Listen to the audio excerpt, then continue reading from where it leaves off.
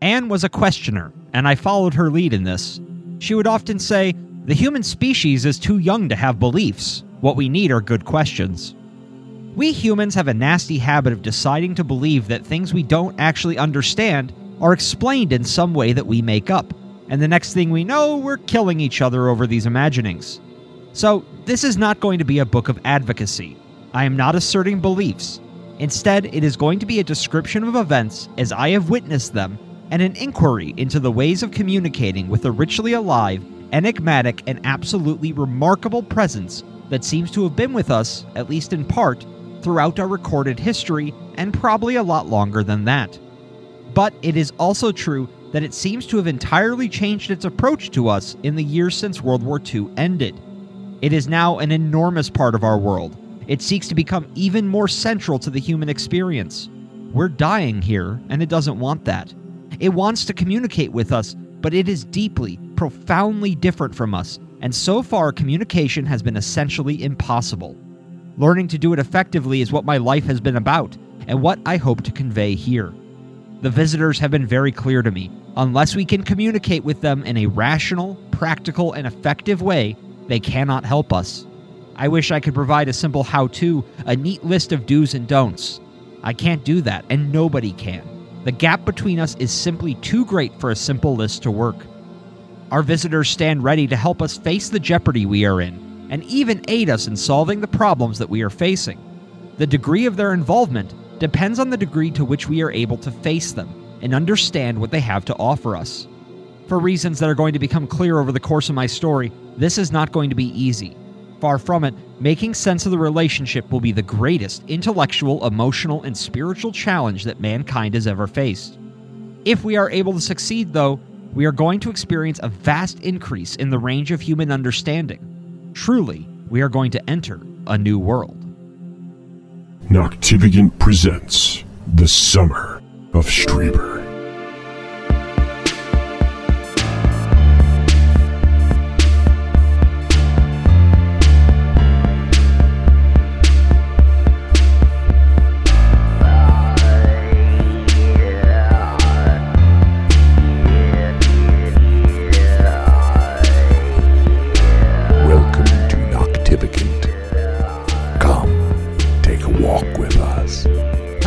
Ghosties, my ghoulies, and my moth people. Welcome to Noctivagant, the show about the strange, paranormal, otherworldly, and the people who write books about it. My name is Nick, and I am joined by the soulless Jay and Rory Wicks. I have a soul. On this show, we are going to discuss, dissect, and review the best and worst in the world of paranormal and conspiracy literature. So settle in, buckle up, and prepare for a walk on the midnight roads of Noctivagant.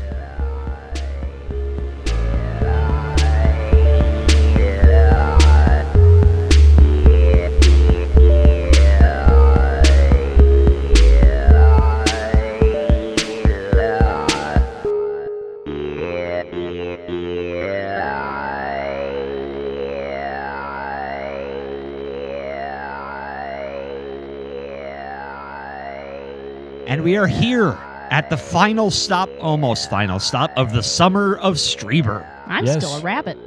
What? What? Remember last episode I got transformed into a rabbit during the intro? You don't remember this? Yeah. Yeah, I was a rabbit. Remember? That would explain all the little rabbit pellets I've been finding around the house. That's Yeah. weird. I led the last episode, and I don't remember this. Yeah, I was a rabbit.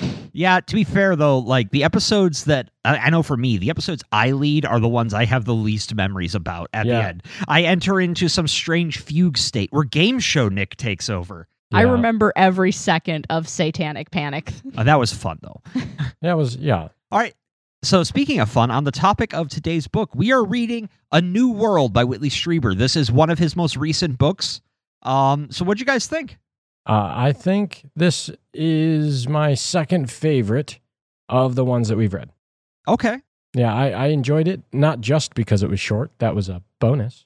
Only 160 some odd pages. Mm-hmm. 160 pages exactly. Yeah. But no, I enjoyed it just because while it has some narrative issues. I have questions. Yeah, I have many questions. I honestly, I felt like he wrote this almost more stream of consciousness, and weirdly, I think I like that more than him like heavier edited. know? No, I mean, especially because, he's at a different stage of his career than he was when he wrote the first three. Yeah. And so for those who don't know what this book is about, this continues the story of his experiences with the Visitors. However, a lot of the material we're going to discuss in this book is very different because it's taking everything he experienced and then adding 40 years to think about it. Yeah. Or in case of Breakthrough, 30 years. Mhm. But basically what this is Strieber, now that he's had all this time and presumably a lot more experiences, as he says his contact has never really stopped, he's now looking back over the course of his career and his experiences and the writing and the books he's released, and he's trying to come to some sort of, I guess, final agreements or some final message that you could take from the collective body of all the stuff that's happened to him. And that includes not just the three that we've read. I mean, he talks about almost every book that he's written on this topic, he mentions at some point in this little, like, novella book. Yeah, no, absolutely. And so that's what I mean. It synthesizes everything that's come before it. And because of that, though, because he's not telling, this is what happened to me in the year of 1986, it does jump all over a little bit. And he often introduces ideas which seem to contradict each other, which I'm hoping we're going to be able to dig into, because I'm curious if those contradictions are real or they only look that way at first. And I'm curious to dig into it and see what all of our collective thoughts are on it as well. That said, I have greatly enjoyed this. This is the fifth book in a row. I know we've only covered 3 so far on the show, but I read Afterlife Revolution on my own that I've read of Mr. Strieber's, and I need a break after this. No offense to Whitley Strieber. He is one of the better prose writers that we've covered on this show. For sure. But my brain hurts now whenever I think about some of the ideas that we have been hammering away at for now, 3 episodes? Yeah. Well, but Jay, what'd you think? This was the Strieber book I struggled with the most. And it probably just comes on the heels of this is the 4th Strieber book in a row that I've read, and I know they're not aliens. I know they're visitors, but they look like aliens and they act like aliens and they're behaving in the manner of aliens. So, I'm just knife emoji about all of that. Well, don't worry. We are going to have a lengthy break from the UFO topic. Yeah. After this. Actually, we have a lot of really cool books coming up for after the series, but that is neither here nor there because we are still in the series. That's correct. But we might tease a little bit here at the end. Who knows? Yeah. All right. So are we ready to leap into a new world? Yeah. Let's jump in before we do what we do, and that is talk about something completely unrelated. Yeah. We begin, as many stories do, with an end. In 2015, Anne Strieber, wife of Whitley Strieber, peacefully and willfully departed her mortal form after a protracted battle against cerebral hemorrhages and cancer. Whitley was, predictably, devastated by the loss of his lifelong partner, left adrift without the one person who had kept him sane during his extended contact with visitors from beyond our world. And, into this void, the visitors returned. Having gone silent for several years, Anne's death seemed to trigger the next stage in the initiatory mechanism he believes he had been engaging with since his earliest encounters in communion, prompting him to ask deeper questions, which in turn led to startling new revelations. It is by the light of these revelations that Strieber reassesses all his prior experiences in hopes of approaching what may be close to a final verdict regarding the nature of the visitors, what they want, and what that means for those of us here on our material Earth. Strieber hopes that his work, and this book, will help others find their way into a deeper, richer relationship with the universe, a relationship which, for him, took on new dimensions only after the death and apparent return of Anne, whom he believes continues to work in his favor from the other side, conferring with the visitors in order to ensure that Strieber dies with a strong soul and full awareness of the road that lays before us all beyond the veil. Quote, "The intensity and complexity of material culture has blinded us to the existence of that subtle and many-faceted enigma we call the single starved word soul. But this mysterious and denied presence is quite real. It is not supernatural in any way, but rather part of nature. It is also where our visitors live, penetrating only occasionally into this physical level. And as they come closer to us, it is going to become more and more clear that the reality of the soul is much bigger than that of the physical, but also that it is nothing like what we have imagined. It is going to become inescapable that not only is consciousness in us, we are in consciousness. He goes on to clarify that one should not assume this means that the soul is somehow undetectable or fully immaterial. Rather, quote, like everything, it is part of reality, by which I mean everything that is material or energetic. Secular culture is correct to believe that there is no supernatural. However, it is mistaken in dropping the parts of the natural world that it cannot yet detect into that basket simply because they have so far evaded measurement. And the reasons for this denial are many. For one, he argues it is a symptom of how our human brain is wired. Built for survival, we know our brains are actively filtering out millions of points of input which do not aid in our current situation. This is why we don't notice the feeling of our clothing on our skin until we focus on it, why we didn't evolve to see ultraviolet light, and why I sometimes cannot find my cell phone despite the fact that it is in my hand. Aha. The reality we perceive is incomplete and is often shaped by both conscious and unconscious processes that render us blind to the greater reality. The visitors, by contrast, don't see reality the same way. Strieber defines this as output strategy versus input strategy. Humans operate by an output strategy, meaning our minds construct reality as a sort of desktop computer, only giving us the minimum necessary information to aid survival. For example, we can see that an apple is shiny, red, and ripe, or mushy and brown. What we don't see is the colonies of bacteria, fungi, and other microorganisms that are causing it to rot, just as we don't see the molecules of fermenting alcohol that soften its flesh. This is because, Strieber argues, we don't need to. We just need to know that that is one gross apple and we shouldn't eat it. The visitors, by contrast, operate on an input strategy, meaning they see the world by its underlying principles first and manifest reality second. Imagine that you could see reality from within itself. In this state, you could perceive all of physical reality as a mass of swarming electrons, protons, and neutrons, from which certain mathematical principles arise, in turn giving rise to physical reality. Rather than seeing the apple, they first see the base elements of the apple, the arrangement of its particles, and from there construct a conclusion about what the apple is. Confused yet? Good. Me too. To support this idea, he notes that many of the strangest and most complex crop circles in history appear to form geometric or fractal patterns, patterns which seem to express some sort of mathematical principle if it were laid out in a visual medium. He also notes that more than one contactee has been told that the visitors have the ability to rearrange atomic structures at will, and, quote, if they are seeing the world, as it were, from within, it's not too hard to believe that they might also be able to change it from within as easily as we rearrange flowers in a vase. This, he believes, is part of why contact is so slow, because a fundamental divide exists between us regarding how we see and interact with reality.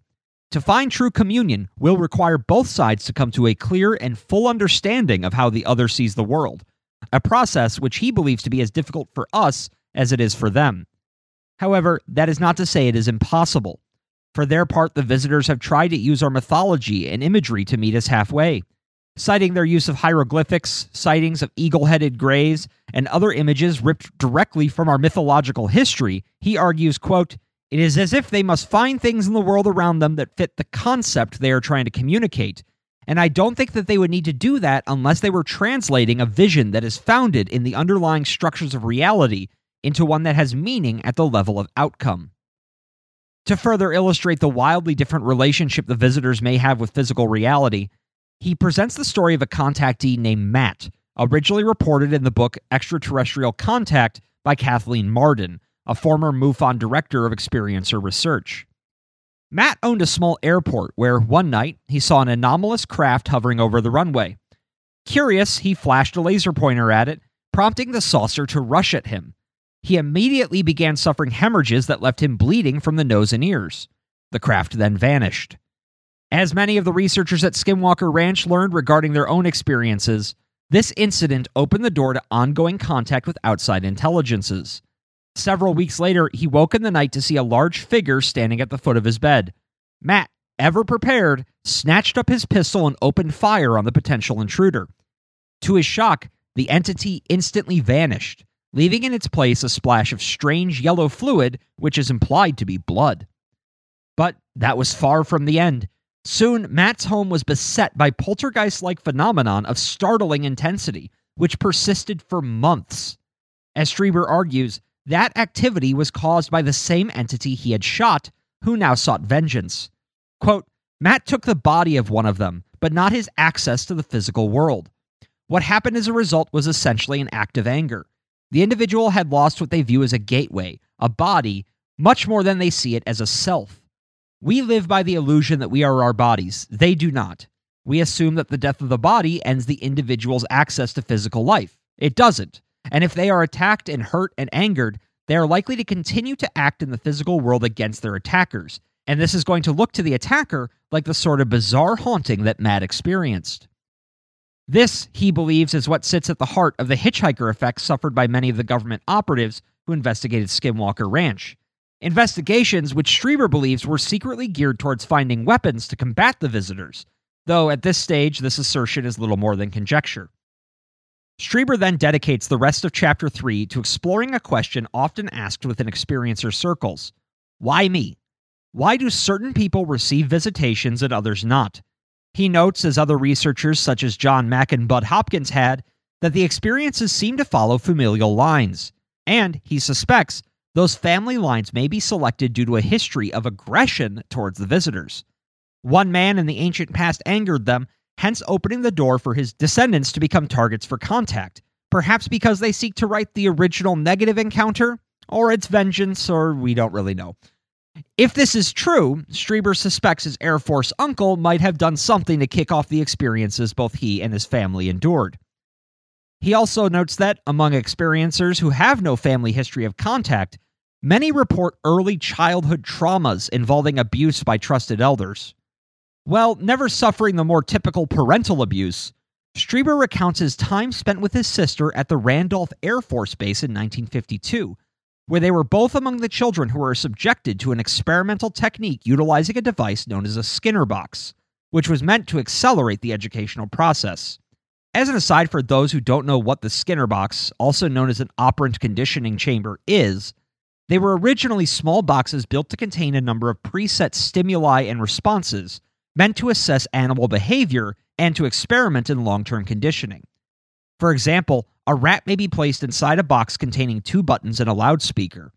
The rat is conditioned to learn that, when the speaker begins beeping, a horrible stench will be released into the box unless they hit one of the 2 buttons. After time, it was observed that the rat would immediately hit the button the moment the initial chimes were played, even when the negative stimuli was later removed. It is also worth noting that limited experiments on children were conducted via a crib invented by B.F. Skinner called the Air Crib, meant to include numerous stimuli and responses geared towards accelerating learning in infants. However, I could not find any reference to similar experiments being conducted on older children. Strieber would have been about 7, nor any record of any such experiments being conducted at the Randolph Air Force Base. However, as it was supposedly a secret pilot program, it's possible the story never reached Google. Regardless, he cites this period as one of incredible stress, which, like other children who underwent more conventional abuse, may have shattered his preconceived expectations of the world, hence leaving him more open to the phenomenon. In support of this idea, the events detailed in his book of childhood contact, The Secret School, only began shortly after he was removed from the Skinner box program.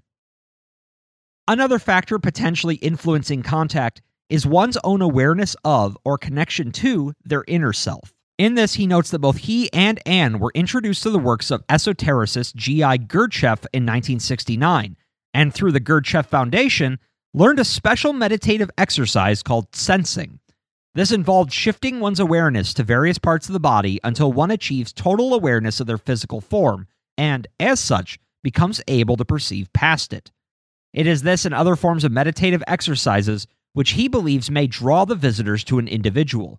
As one's awareness of their own inner scape increases, their soul glows brighter, and like moths to the proverbial flame, the visitors come. In Druidry, there's a very similar meditation exercise to that called the light body exercise, or at least in Druidry as told by the Order of Bards, Ovates, and Druids. It's very similar to that, and I do it a lot, and they haven't come to visit me yet. That you know of. That I'm aware of, yeah. Yeah, I mean, for all we know, like, they're here all around us. They're just waiting till we're done recording, then they're going to get us. Fair. But why are they here in the first place, other than to get Jay? No! For this, Strieber cites an article published in the April 1997 edition of Science magazine, written by D.B.H. Cooper and Mark Morris. They attest that to any race advanced enough to cross interstellar space or dimensional boundaries, a species like us would provide only one valuable resource, being the output of our own independent thought. If they can rearrange atoms, no physical materials would interest them, and the idea of taking humans as slave labor or genetic stock wouldn't hold up, as if that was all they wanted, they could have had it already. Rather, the authors believe that it is our individuality, our way of seeing the world, which interests them. Because for any race that has mastered the universe, whatever that entails, the universe has lost its core surprise. Once one has knowledge of everything, personal growth stops. As such, Strieber theorizes that perhaps what they want from us is to see the world as we do in order to elicit personal growth. Growth which is needed, as they are not deific benevolent angels, nor are they malicious demons. They, like us, embody a spectrum of ethical and moral configurations, and while they do come as our teachers, that does not mean we should assume that they are getting nothing out of the deal. Which brings us to our first discussion question. Woo. Is it about my cowardice? It can be. Do you want it to be? No. Okay. Jumping right into the deep end, let's talk about non-physicality. Does Strieber's theory regarding the physical, non-physical nature of the visitors account for the full body of evidence that we have discussed over the course of this show? And do you think that the visitors are physical, non-physical, or somewhere in between? For the full body of evidence of what we've encountered, like everything? No, because I don't think anything covers everything. Okay, that's fair. I don't think we talk about the kitchen sink phenomena, the kitchen sink framework of it's like, well, what if it's everything, everywhere, all at once? Like that movie I haven't seen. And I don't think it necessarily accounts for everything. In terms of Strieber's canon, yes, it quite neatly explains the vast majority of what we've encountered, is that they exist in a different, at least in a different form of physicality than we do. I think that idea helps a lot of the rest of Strieber's canon hang together better. In terms of, I don't think the visitors are physical. If they are physical, they're not wholly physical. They can't be. They can't be. We see them going through walls and other nonsense. Like we see them changing shape. And that's not even just Strieber. I mean, there's been so many UFO sightings which feature the UFOs splitting apart into multiple copies and then coming back together and remerging. Yeah. Stuff that conventional physics really doesn't allow for. So yeah, I don't necessarily think they're wholly non-physical, because even just sticking within the Strieber canon, saying they're wholly non-physical also does not hang together completely, because if they were wholly non-physical, why the hell are they able to do physical things like leave marks on people's bodies and throw the furniture around? Well, and also, if we remember from his first abduction experiences, he was physically sore. He had physical damage after the December event. Yeah, if they had been wholly non-physical, they wouldn't have needed to insert objects into him to do things. Right. But if they were wholly physical, how did they even get from wherever they're from to here? And if they were wholly physical, how did they take Whitley from here to another planet with a 1,000,000-year-old university and a tan sky? And like you said, like UFOs splitting apart mid-air. Like that's not necessarily within the Strieber canon, but yeah, I don't think it's necessarily that they're in between. I think maybe they have the ability to switch it on and off.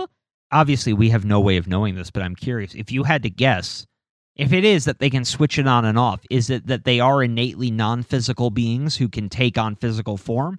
or are they physical beings who can who have learned a way of taking on a non-physical form? I would lean more towards the former, that they began, that not necessarily their entire species.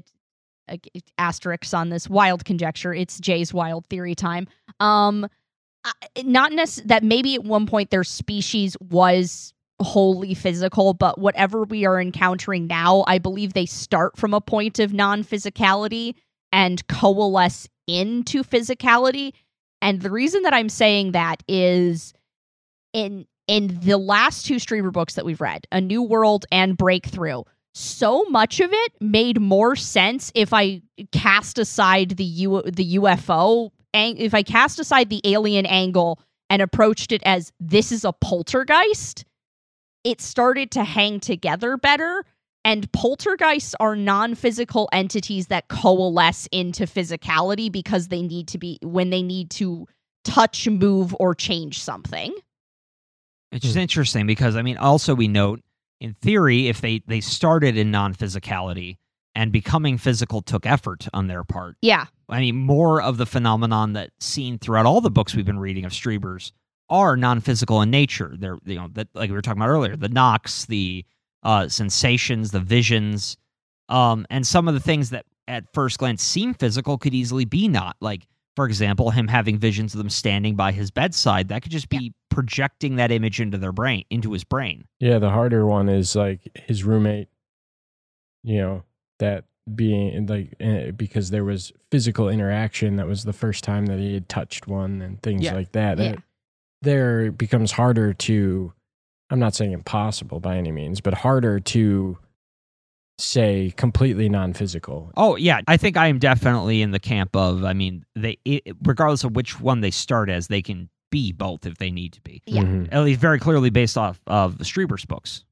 And also when I say cast aside aliens and go, this is a poltergeist, I'm not saying that Strieber misdiagnosed what was happening with him. It's just, again, as Fortean/Keel-esque stuff, looking at the idea of what other aspects of the phenomenon is this behaving most like, and does that help me understand this a little better? A lot of this, I can understand the motive and kind of the method behind the madness if I am approaching this as it looks, so much of it just looks so similar to poltergeist activity to me. And again, not calling it a poltergeist, but that's what kind of led me to the conclusion of them starting out as non-physical and being able to transition into a physical state, because that seems to be one of the things that poltergeists have over what we would call more traditionally ghosts, is that if a poltergeist wants to throw something, they can throw something. So in terms of, I guess the first part of the question here, does the physical, non-physical nature of the visitors account for the full body of evidence that we've discussed over the course of the show? I'm going to agree with Jay and say no. And that's mostly just because nothing accounts for everything. I mean, that's completely fair. I think that, and I don't know if I'm jumping ahead, but I think that it could. And okay, I am prepared for this politician's answer. Well, and funny. I say I think it could because ultimately, like in his body of work of that we've looked at, he lightly touches on some of the aspects of the phenomenon. He doesn't actually dive into it. A lot of that being like ghosts and your Bigfoot and he totally skipped the Squatch. There's not one mention of Squatch.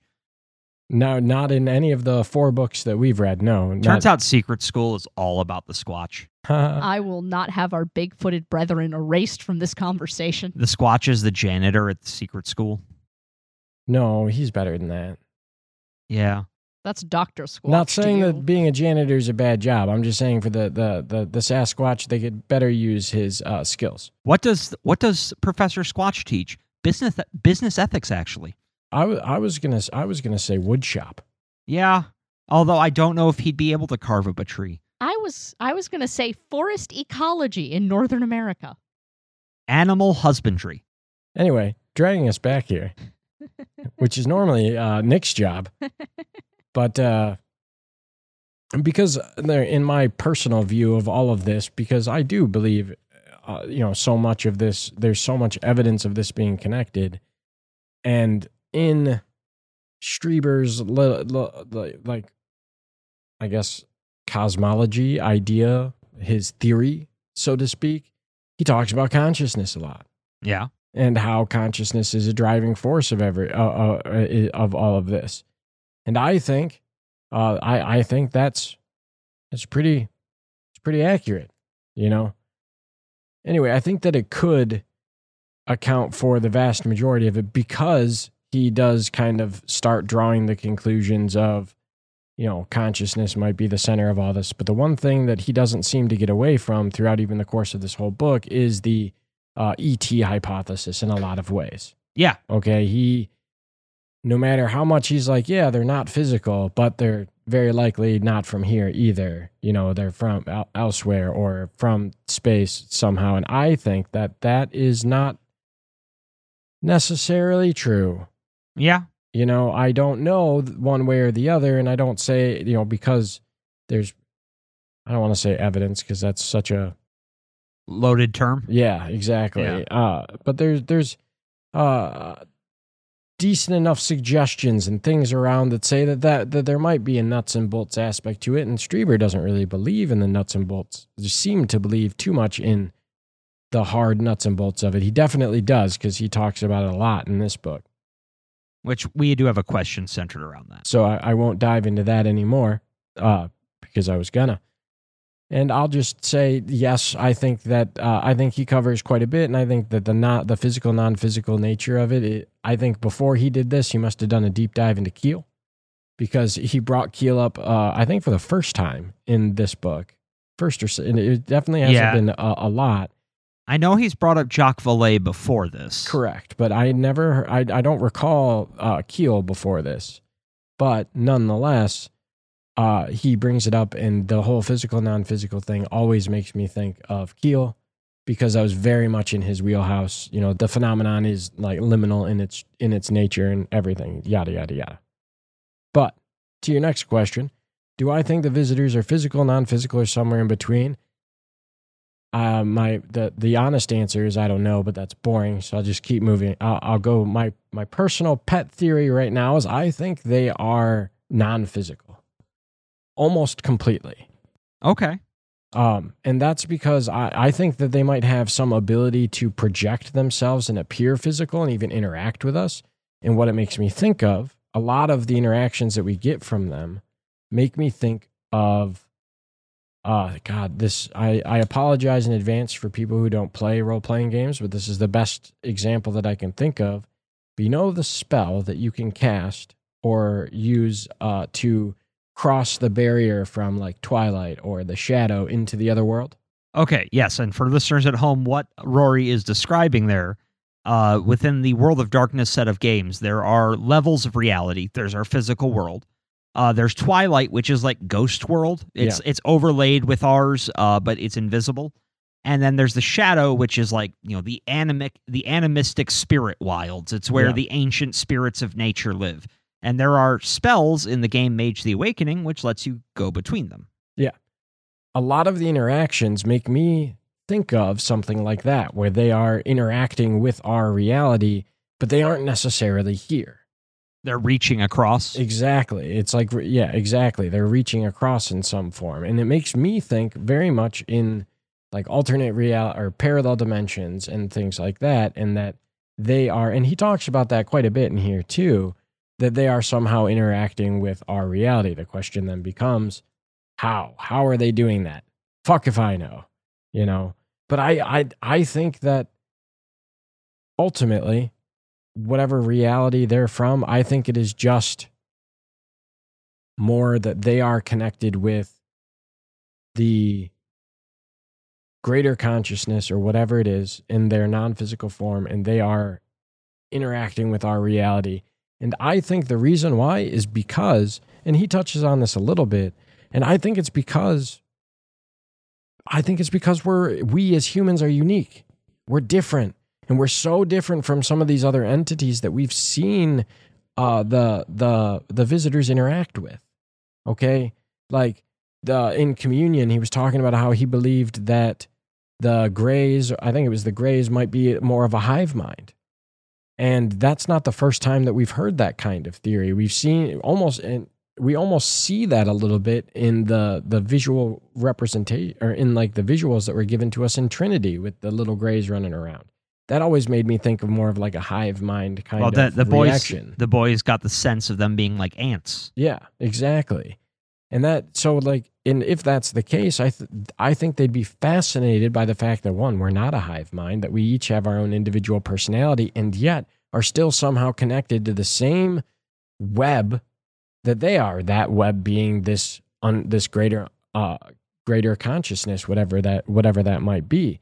And I think that's one of the things that makes them so interested with us, because that's really the only thing that when I'm breaking down everything, as one of the only things that I can see a very large difference between us and them is that we are solely unique. Every single time. I look different than you, and yet all the Greys seem to look almost identical to each other. All the Nords seem to look almost identical to each other. We are solely unique.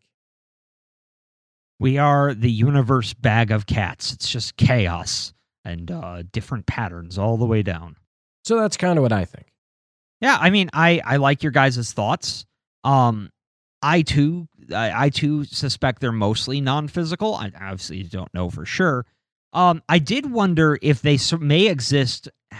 This is going to be confusing, but in a physical and non-physical state simultaneously, almost like they themselves are in a state of quantum superposition, and they could choose kind of which part of themselves they're sliding towards. Yeah, I had a thought very similar to that, and I ended up shrugging it off in my brain because I'm like, I can't rationalize this. I actually, so this is going to... can be rationalized in any of this. I try.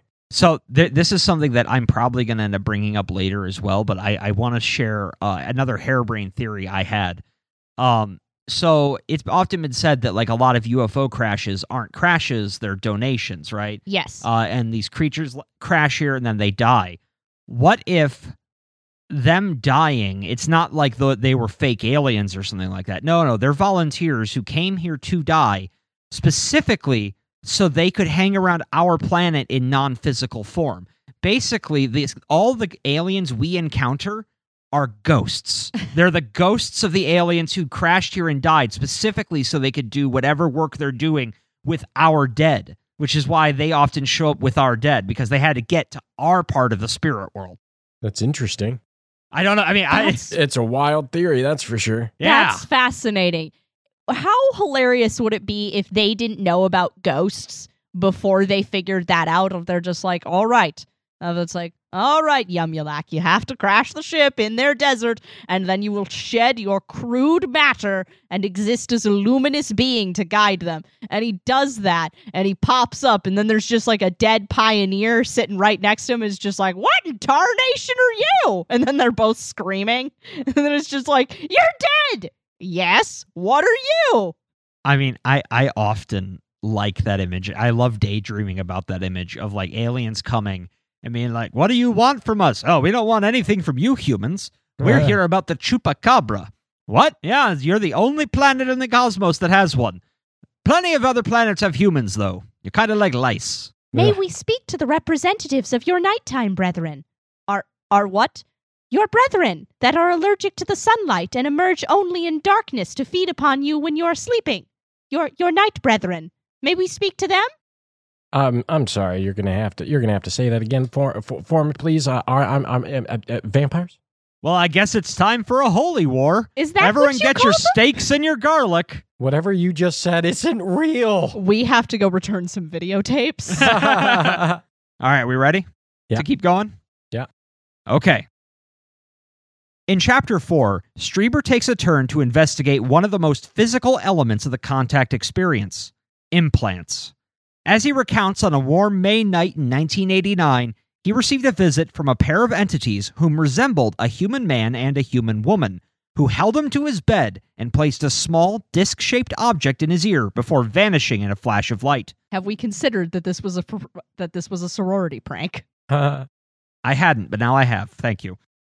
His ear hurt the next day, and he noticed a lump which he immediately wished to remove. Anne, seeing the implant as a gift, advised caution and made him promise to at least wait and see what its purpose was before he pulled a Van Gogh and sliced his ear off. This will make me better at art.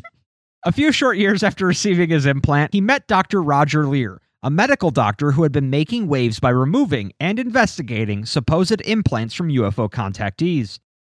While Anne continued to forbid Strieber from removing his own implant, they still went together to observe the removal of another such device. As they watched, a shard of metal slightly bigger than a pumpkin seed was extracted from a patient's calf muscle. By the mid-1990s, the Striebers had moved to San Antonio, where they connected with Catherine Cook, president of the Mind Science Foundation, who in turn introduced them to Dr. William Mallow, head of material science at the Southwest Research Institute. Connecting Mallow with Leir, they convinced Leir to bring several of his sample implants to Mallow's lab, where they were subjected to an electron microscope. They learned that all the objects appeared to be solid metal, formed of a meteoric nickel-iron composite that was otherwise unremarkable, save for the fact that, when the implants were removed from the patients, they were all found to be enclosed in a sac of the patient's own epidermis, akin to a cyst sac made of skin. Furthermore, one of the objects was found to emit a low-level FM radio signal while it was still inside the host, which cut out the moment the implant was removed. Still wanting the implant gone, Strieber eventually connected with Dr. John Lerma, who had no connection to or interest in UFOs, but who was willing to take a look at Strieber's mysterious lump. During a procedure which Strieber claimed to videotape, Dr. Lerma cut open the lump to reveal a small, white, disc-shaped object. Lerma slid his scalpel along it, preparing to remove the implant when, to everyone's astonishment, the object seemed to burrow deeper into Strieber's flesh on its own. The two small fragments that were left on his scalpel were later analyzed, and while one was found to be standard ear cartilage, the other was found to contain crystals of either calcium carbonate or calcium phosphate. Quote, a lab technician, who had part of the fragment that Dr. Lerma had removed, called him and asked if it was a practical joke. Under the microscope, he was seeing proteinaceous material that was adhered to a metallic base. He told Dr. Lerma that, as far as he was concerned, it was a piece of technology. As a quick aside, proteinaceous basically just means of protein or made of protein, so meat. But what did the implant do? From 1990 to 2015, it remained largely inert, save for a few episodes where it seemed to activate. During these periods, he would hear a whirring sound, and his ear would turn bright red. It was not until 2015, shortly following Anne's death, that the implant seemed to come online. He soon found he could activate it with a thought, and that, when active, he perceived a narrow slit in the field of vision from his right eye. Through the slit, he could see what appeared to be words flying by at incredible speed in a courier font, as if typed on a typewriter. He also found that if he concentrated, he could pick out a few words here and there, most of which seemed to be associated with whatever he was writing at the time, providing him with connected words to aid in the writing process.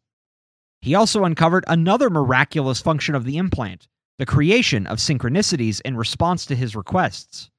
As an example, while working on a historical novel regarding the life of Hitler, he tested the implant by asking it to give him information about Hitler's private life, which was not readily known, being the brand of toothpaste that Hitler preferred.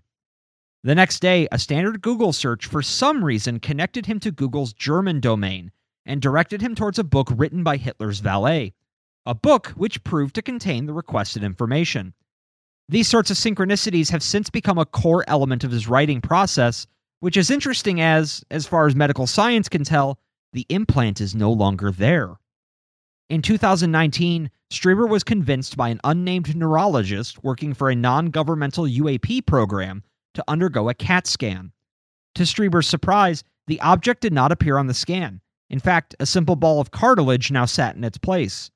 What this means is a mystery to Strieber and to the reader, but regardless, the implant, whatever it is or was, seemed to continue working. And shortly after this scan, he received a visit which told him much about the implant and the nature of the phenomenon he was dealing with. You know, I have a lump of cartilage in my left ear. Yeah? At the top, yeah. Do you have a slit in the field of vision of your right eye? I do not. Can we create one? Probably. With a knife? Probably. Sometimes my back molars buzz, and for a couple of seconds, I think I'm picking up radio signals. That was more easily explained when I had braces, but for some reason, they're still doing that. Sometimes I get this weird feeling like a vibration in my upper spine, but that's likely just something weird happening with the giant mass of fused vertebrae that's up there. Yeah, and the metal rods. And the metal rods. So what I'm saying is we should all go to the hospital immediately. Either that, or we all need to stand on each other's shoulders to become a large human antenna to summon aliens. I mean, that sounds fun, at least. You know what? Despite my cowardice, yeah, sure. I think Jay should be at the bottom. No, I'll die. That's not a complaint, it's a statement of fact.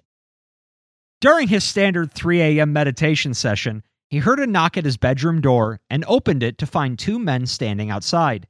He immediately felt drugged and hazy as the men produced a small portable typewriter and told him that it was what they used to generate the words he saw. When he asked how that was possible, it looked like any old typewriter. They explained, quote, that words I see aren't generated outside my mind, but are drawn up from deep in my unconscious. When they are typed, they appear in the slit.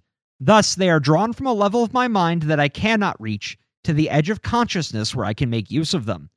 They also informed him that they did not know how it worked, but that it had been developed by a Dr. Radiv. A quick Google search later, and Strieber learned of Dr. Konstantin Radiv, a colleague of Carl Jung, who spent a good chunk of his career studying the EVP phenomenon. His followers claim that, in the years following his death, Radiv continued to communicate with them via EVP, leading Strieber to realize that at least his implant had more to do with visits from the dead than any non-human intelligences. That is, if there's a difference between the two to begin with, as he is slowly coming to believe that be they alien, dead human, or otherwise, all such visitors are manifestations of consciousness reaching into our physical world. Quote, whatever aspect of it comes into contact with you, so does it all. Best to think of it as a vast field where different sorts of flowers grow, some of them appearing one way, others another way. No matter which way you go, you remain in the field. Which brings us to our second discussion question. So, what do we make of sightings like this, in which our dead appear to be willing co-conspirators with the non-human intelligences, or engaging in their own machinations entirely? Do you think that they could all be varying manifestations of a shared group or agenda? And does Strieber's metaphor of viewing the phenomenon as a field of flowers track with all we have read thus far? Well, I'm bad with metaphors, both in understanding them and in creating them for myself. Okay. So, like the field of flowers thing didn't really track with me, but that just might be because I didn't understand what he was trying to get at. Okay. So we've answered one question with Rory didn't get it. Yeah. Do I think that they could all be varying manifestations of a shared group or agenda? Not really. Yeah, I think it's all connected to consciousness, but I don't think it's all one thing. The mechanism is shared, but not the entities using it? Exactly. Because I believe that I myself am, a spiritual being in this world, in this planet, but I am human. But I am connected to the same source power. It's like the creation source is consciousness, and we are branches from that, each of our own, whatever society, whatever part of this cosmos that we are, but we're all a part of the same thing. But that doesn't mean we lose what we are, who we are. We aren't all the same still, On the topic of bad metaphors, it's like the situation I have in my garage. So when my wife and I got married, we were given obviously wedding gifts, and some people were kind enough to give us power tools, for lawn care and such. However, they gave us a bunch of different brands, which means I now have a giant row of different kinds of batteries that do not work with each other, all charging off of the same power strip. So the power strip is consciousness, and we are all batteries charging on it. You're right in the sense of bad metaphors, but it does explain my point. So, thank you. You're welcome. But yeah, and then to the first part of your 15-part question here, What do I make of the sightings of our dead appearing to be willing co-conspirators with the non-human intelligences? Well, that's just strange to me.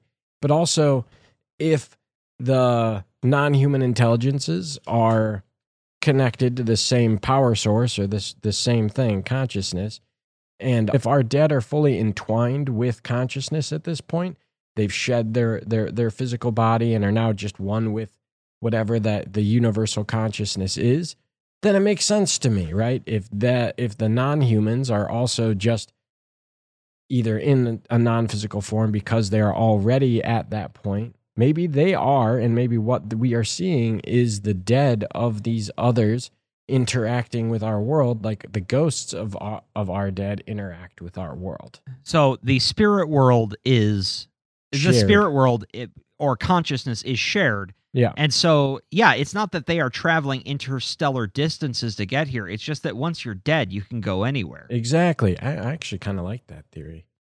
So then every alien we interact with is a ghost. Yeah. Yeah. I mean, by that theory, yeah. They're all ghosts. Everything's a ghost. I'm going to live by this now and believe it irrationally. Yeah, I'm going to do my post-death year abroad on Earth. They need help. Like, oh my God, have you seen? They need help. So one thing I do want to draw attention to as well on that topic. So if the lands of the dead or our spirit world is the consciousness, the field of consciousness, it is a place of pure awareness and thought, right? Well, looking at what these two mysterious strangers who showed him the typewriter said, they said that the words he saw are drawn up from a level of his mind that he cannot reach to the edge of consciousness where he can make use of them. However, they also say that they're the ones doing the typing. Right. That part really didn't make sense to me. Well, what if it is that what they're talking about where it's coming from yourself is like, yeah, because we're all that. We're all consciousness. And so all that stuff is also you, but it's also me. Because at that point, we're all the same thing. Yeah. So there's them saying, I'm sending this from the consciousness field is really saying, yeah, it is still in you because maybe, again, we go back to the secret teacher's idea of the innerscape, the inner world. What if that is the other world? That are the place of pure cognition, terminus, I don't know other mythological words to use for that. Yeah. I mean, a place moksha. Moksha, a place Moksha. where moksha. Okay, a place where all ideas and thoughts are manifest reality. I'm sure there's one in Druidry. I just don't know. What comes to my mind is a Noon, but that's just another section of the other world. Oh, one other thing I also wanted to note, though, is that we have this weird reference to a technological device being invented by someone who was dead to aid in the communication across the barrier.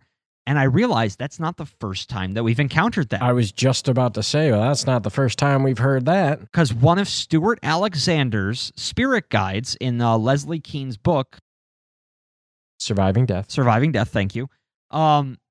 One of them was a doctor who created a rudimentary voice box out of ectoplasm in order to speak audibly. We also got in Jenny Tyson's Spiritual Alchemy, the jukebox.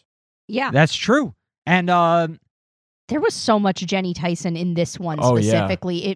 They felt very. He even mentioned Kundalini in the back half. Yeah, breakthrough in this one. I got lots of Spiritual Alchemy vibes. Well, off of. I mean, that doesn't surprise me because both of them incorporate heavy images from the basic occult initiatory experience. Yep. I mean, it's a very basic breakdown of what every spiritual path's initiatory experience tends to be like for people. Well, once you get to the point of, ascension, communion with the true self, that stuff, not, sweeping the temple steps to earn your keep. Yeah.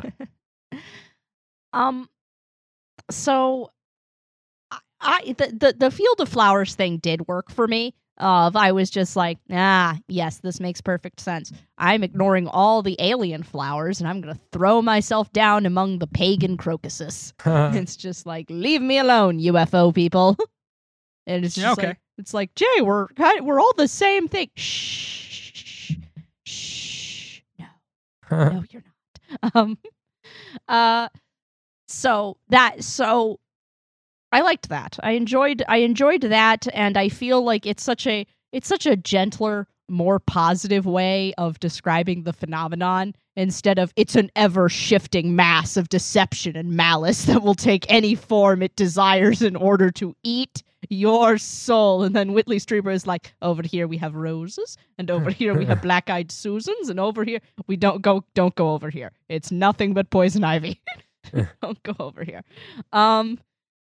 As for the dead showing up, I really like Rory's interpretation. So I'm going to offer a different one just for contrast, so we're not just all agreeing with each other. Oh yeah. Yeah. I really like yours. It makes a lot of sense. Wait, we were supposed to be doing that this whole time? I don't know. You two are idiots. I hate everything you've said. You're the one that plays devil's advocate more than anybody else on this show. I do not. Playing devil's advocate. Jesus Christ. I'm going to punch you in the face. So way back in Transformation, not Breakthrough the Transformation. It's Transformation, that's the second one, right? You mean right? Transformation, the Breakthrough. Oh my God, Mr. Strieber, I have thoughts. Oh, now I'm confused. Which book are you talking the about? The second one. Transformation, the Breakthrough. Got it. Or just Transformation, as subsequent runs of the book were called. Not Communion, the Transformation, or Transformation. That was never a byline on Communion. Never once. Dead people. It was only the second book. Dead people. The first and third never changed. I feel like I'm taking crazy pills. You're taking crazy pills. That's ibuprofen. That was beautiful. I want like a spritz bottle to spray you two like you're bad dogs. I'm sorry. So way back in the second book of this series, I started to also approach it from the idea of, and again, this also builds into kind of my poltergeist framework that I approach this from sometimes, of the idea of what if these visitations are completely self-generated? What if they are not, that they're not real? I'm not calling anybody crazy or a liar. It's like, what if these things are drawn up from the inscape by a subconscious desire or by something? Because he said repeatedly that it's like, the visitors are in my life because I want them to be, even if I'm not cognitively aware that that's what I want. They keep coming back despite my fear because I'm calling them. That, if we apply that, just for the sake of this moment and this argument, if we apply that idea to everyone that has encountered these visitors and is seeing the dead, they're dead, that would start to make sense of it's just reaching into your own inscape and it's pulling up, because the visitors themselves, like the Greys or the Kobolds or the Nordics, might be native denizens of the inscape, or they might just be common masks that get laid over emanations from the inscape. Us seeing our own dead also fits with that idea of it's just reaching down into our universal unconscious or into our personal unconscious and saying, what is going to comfort you? How do we help you stop screaming? Will your grandmother help you stop screaming? Okay, sit tight. I can go get her. This is all coming from you, buddy. I can conjure up anything that you're going to need. So I know, Jay, this is an idea that you're not fond of, and for good reason. I understand why, but thinking back on something that a concept that we've encountered several times, where if reincarnation is real, then there are some who believe that everything that happens to us in this life was agreed upon beforehand, right? That we kind of agreed on what challenges we would face because we knew that's what we needed to grow in the larger cosmic soul sense. Yeah. I mean, what if, he's saying what I subconsciously wanted them? What if that is really the indicator of contact? Is did you sign up for the contact package before you came to this earth? And maybe that's why so many people can go through life and never encounter anything, because they didn't sign up for the package. They're here for the golf and blowjobs package.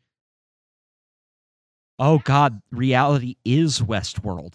No. And that would track. Like, I can, and I will put a caveat of just like that particular statement of people sign up for the trials they face on Earth. I don't, like you said, I don't like that. I'm not fond of it. I have seen versions of it that get tempered a little bit, where people are like, no. People are talking about, like, and again, I still don't like this. People are talking about, like, being born with disabilities. No one ever signs up to experience racism. Racism is a human evil, like, done through other people's free will. So I've seen versions of it that I can swallow slightly more easily, but it's still very against my worldview. Yeah, I have, and I know that we're not talking about this specifically right now, but I can't help but, like, think about, like, if that's the case, like, who signs up to be, a stillborn? Yeah. Who signs up to be the child that gets leukemia and dies at age 10? Or who signs Right. up to be the mother that gives birth to a stillborn? Right. Like, I can't see the win in that scenario in any life ever, and why. That, to me, that is like the idea of somebody saying, well, everything happens for a reason. Right. Or God always has a plan because, whatever. And no, sometimes shit just sucks. Well, yeah, I mean, the only argument, and again, this is playing devil's advocate, the only argument I could see, kind of a response to that would be, ultimately, it doesn't make sense to us here. Yeah. In the midst of the suffering, it may be to the thing that we are once we're in our true self and not this, soft, shitty body. Once we're there, it makes sense because we can see kind of the larger picture. Very similar to how, I don't know, like sometimes when I was painting models, I would realize, I would realize that something got messed up and I needed to, say, remove a limb to reposition it. And it was going to mess up the paint and I was going to have to redo it. And for the model, very traumatizing. But I could see that it, over the course of time, was going to improve the overall final product. In this metaphor, the final product being a perfected soul, an ascended soul. And I see that point. And I guess the biggest part for me is I just struggle to wrap I struggle to wrap my mind around why anybody would want to put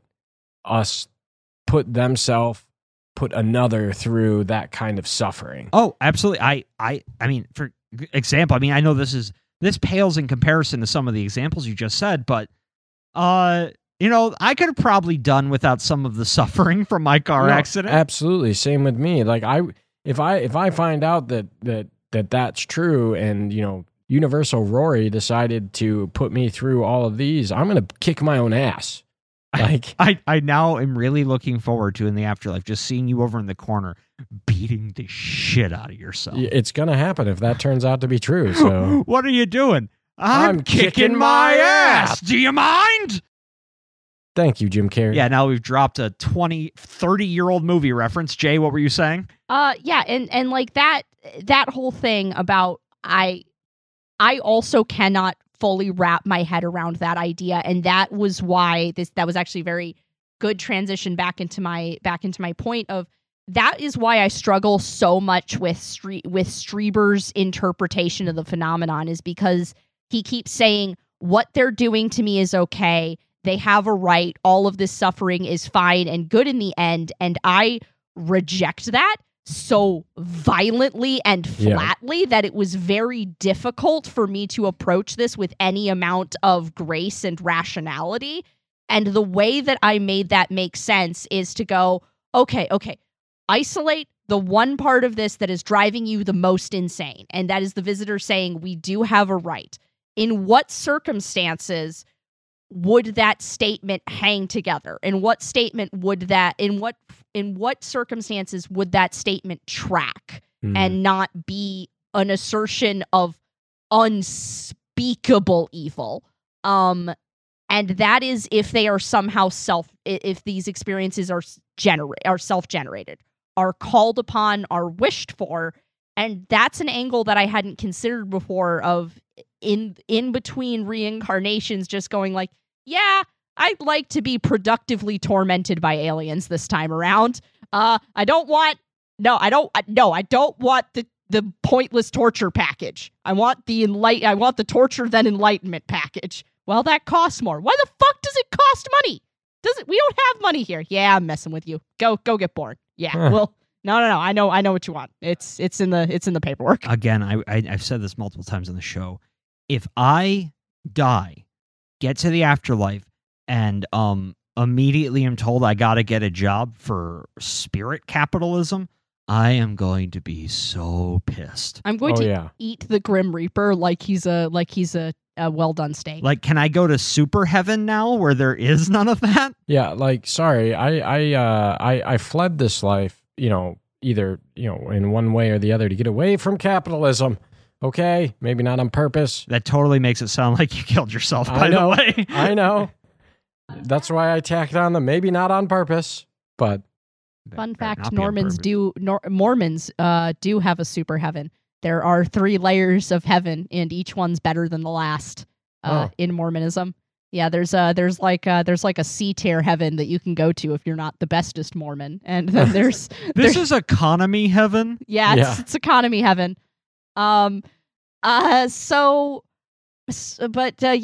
back to the original point of it, just them working with the dead to me almost makes the most sense of the idea of it's coming from us. We're calling it up from the inscape or down from the stars or whatever, and the dead get brought along almost as a tool to continue facilitating whatever work needs to be done in those circumstances. Yeah, sure.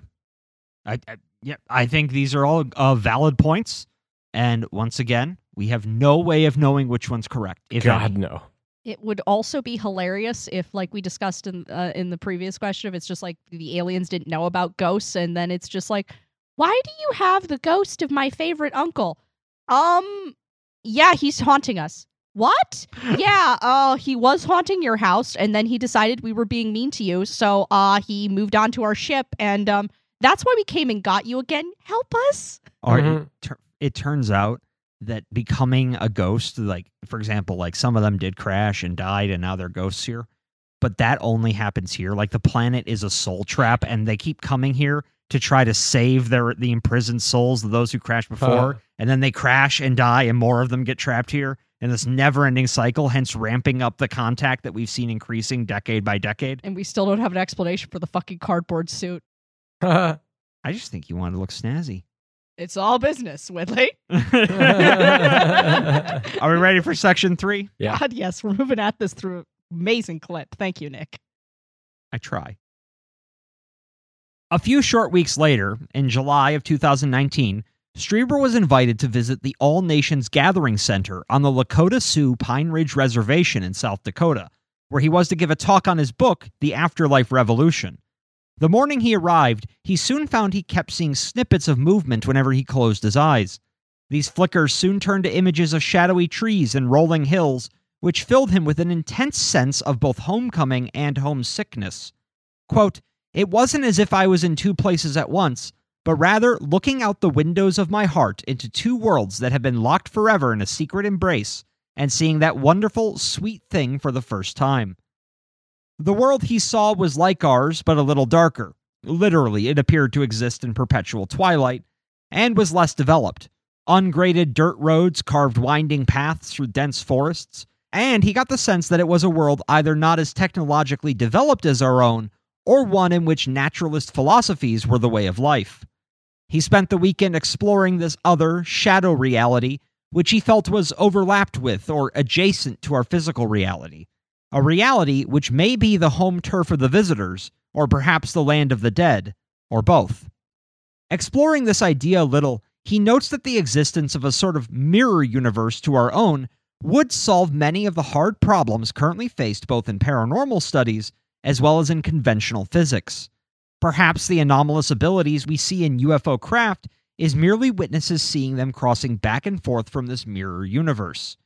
Likewise, cryptids, visions of extinct animals, and other such anomalous sightings may be either glimpses into that world or moments when the two worlds run up close to each other. Such a reality has even been theorized by our advanced physics, which suggests the existence of a mirror universe as a possible answer to the mysterious absence of dark matter. Quote, in addition, and perhaps most tellingly, the most developed mirror models indicate that there must be 5 mirror particles for every particle in our universe. This is precisely the same ratio given by our measurements of how much dark matter must exist. It would seem possible, then, that dark matter, which we know must exist but cannot seem to find despite years of trying, might actually be this mirror universe. Shortly after returning from the reservation, Strieber began dreaming of other parallel realities, always from the point of view of the version of himself that lived there. In some, Anne was still alive. In others, he was spending time with a grandson who would not be born in our universe for a few more years. These included the occasional waking dream of his house as it would be in those other dimensions, including one in which strange trees grew in planters in his living room, and another in which SETI regularly broadcast alien television shows that had been picked up from deep space. He then analyzes these maybe encounters with other worlds in light of something Anne told him shortly following a near-death experience in 2004, brought on by a severe brain hemorrhage. Quote, Anne felt that there was a sort of breathing between this and another universe, and that when we died here, our consciousness was transferred to another version of ourselves there. In other words, our consciousness, or soul, is the connective tissue binding together disparate fragments of the self scattered across the multiverse. In this way, Strieber introduces the idea of a sort of cosmic quantum immortality, just that we may also have the ability to shift our point of reference between these selves before physically dying. Which introduces another troubling element to the equation: free will. We like to believe that we are in total control of our lives, but if this is true, the person we think of as ourself is merely a fragment of the whole, our movements dictated by our unseen soul. Taking a quick aside into the materials discussed in the Afterlife Revolution, I feel it is important here to define what Strieber sees as the difference between the soul and the ego. The ego is the I in our minds. It is the thing that has ambitions, dreams, and subjective beliefs which help define itself within the world. It is, as Strieber puts it, our primary social tool, and it is through the ego that the soul learns. But the ego is not the true self. As Anne reportedly told Strieber after her death, quote, I will always be Anne for you, Whitty, but I am also more. The ego then is seen as a sort of disposable mask, one part of a greater tapestry of experience and consciousness that is the true self. This understanding is critical if we are to understand what we think of as ontological shock. The ego reacts to the presence of the visitors as it does because it understands on some deep level that to deal with the reality of their existence is to deal with its own eventual end. It is only by becoming cognizant of our souls, and as such coming to understand that the destruction of the I is not oblivion, that we can begin to move past the instinctual fear we feel when staring into the glossy black eyes of a gray or the luminous gaze of the dead. Which is part of the reason our visitors, regardless of what they are, must be so careful in contacting us, because they arrive bringing with them not only knowledge of the certainty of death, but a clear vision of when and how it will come. As Anne explained from beyond the grave, for those on her side, which may include the non-human visitors, the future, well not written, is much clearer, and certain eventualities, such as death, are the clearest. As Strieber writes, quote, once you know the moment of your death, you also know everything that transpires between. We are not here to move through life on the grim rails of future knowledge, but to experience events spontaneously. Even if they are pre-planned, which for all I know they may be, our purpose here is to be surprised and to gain self-knowledge by observing the way we react to what life presents us. In other words, it is the surprise that the visitors are after. Now, hearkening back to some of the earlier books, Strieber suspects that the visitors come from outside time, and hence are given a view of all moments that have come and will come, and because of this, they live in a state of immense knowledge, but emotional shallowness. It is through us, he believes, that they seek to achieve personal growth by piggybacking on our perception of reality. Quote, I get knowledge from them, my life becomes richer. They get relief from me. Yes, it's a game, And just as Shakespeare said, this is the theater and we are the players. He didn't think about the audience, though. They are the audience, and when they have a seat in the theater of our lives, they enjoy the great pleasure of being alive again. Now, I want to pause here to point out some of the contradictions which should be evident by this point. For example, upon death, do we become non-physical like the visitors and our ghosts? Or do we shunt our consciousness into another physical reality? And what about reincarnation, which at various points Strieber implied to be real? Are the visitors physical beings at all? And if not, why would they be angry when their illusion of form is broken? Ultimately, neither I nor Strieber have the answers. And as he would say, we must learn to live with that ambiguity. As we move forward into the increasingly esoteric ideas presented in this book, it'll be important to remember that everything detailed herein are simply his ideas of what his experiences may imply. As such, there'll be plenty of gray areas, contradictions, and outright mysteries, but then again, that may be part of the fun. Which brings us to our third discussion question. So let's talk about this year's cultural zeitgeist, the multiverse, specifically in regards to the dead. If Strieber is correct, the soul is the nexus between our various selves, and upon death, our consciousness shifts its awareness to one of the other shards. If true, then how do we rectify that with the notion that our dead, like Anne and some other visitors, seem to exist in an energetic body? If they died, why didn't they pop to another universe? And how could they return to cause the haunting effects described in both ghost and UFO literature? If the soul is immaterial, that means that wouldn't that track then that the soul is limitless? That it's because he also talks about this in terms of the Golden City, of the ambiguous has no borders, that kind of thing. It's like, so I can, while it is contradictory and it kind of makes my head hurt, again, stepping into his narrative framework and attempting to help and attempting to make it hang together, at least for us. If the soul is immaterial and eternal and can therefore be seen as limitless, maybe it can be in many, many places at once. Maybe also, if the visitors exist outside of time, then yeah, I don't know.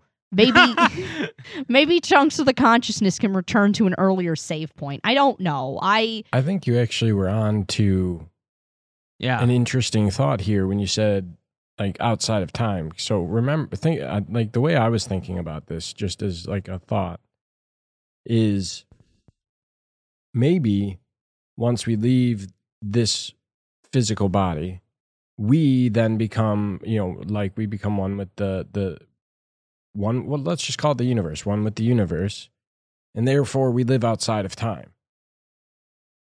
If we live outside of time, that means that I can, in my non-physical body, interact with you who may be living both in the past and the future.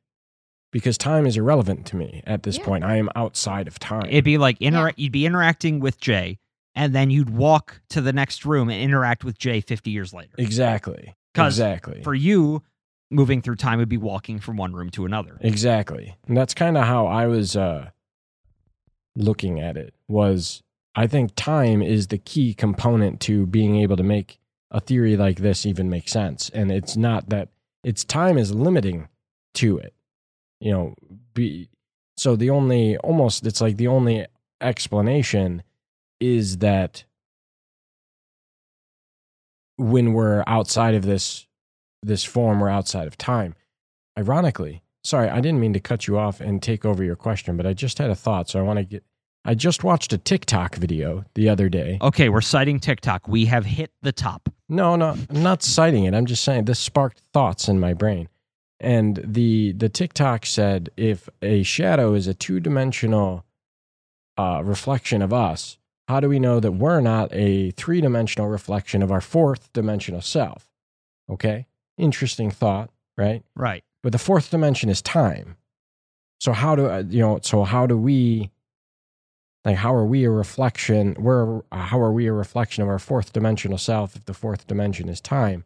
In that metaphor though, think when you're out at night and you get hit by multiple street lamps at the same time, you have multiple shadows. What if the fourth dimensional self has a different shadow for each moment in time. What if our soul is our fourth dimensional self? Yeah.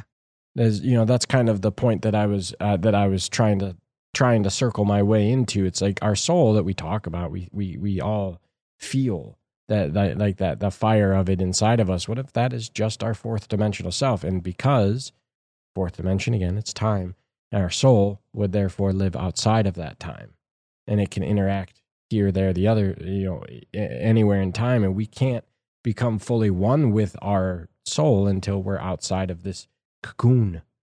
Interesting. The other idea of it's just like, well, then, of the other aspect of the question of like, well, then how do hauntings make sense? Of I've talked about this several times that, we never, obviously there's no scientific consensus on ghosts, but the vast majority of people that I've talked to that, like me, prefer that angle of the phenomenon over most others have come to a community consensus of there are different levels of hauntings.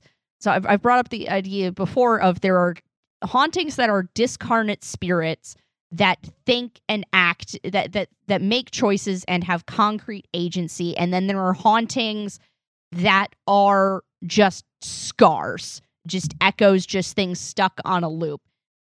Within Strieber's viewpoint, with the idea of this version of quantum immortality, of constantly just shunting to the next universe until you've collected all the deaths and can ascend into the final dimension. Yeah. Perhaps there are simply some scars that are more sophisticated than others. Perhaps there is no discarnate spirit causing a haunting. Perhaps there are just...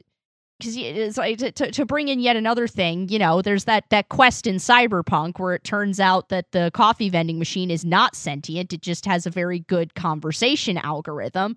It's possible that we're also being fooled by these incredibly elaborate ghosts that are acting as if they have agency. Maybe they fucking don't. Maybe it is just a particularly sophisticated scar left behind after that person steps into the next reality. That's an interesting idea. It is, and it also makes me think another possibility is also what if... So we have this, in Strieber's cosmology, we have this fundamental schism between the ego and the self. Yes. And that, for the record, that is not unique to Strieber.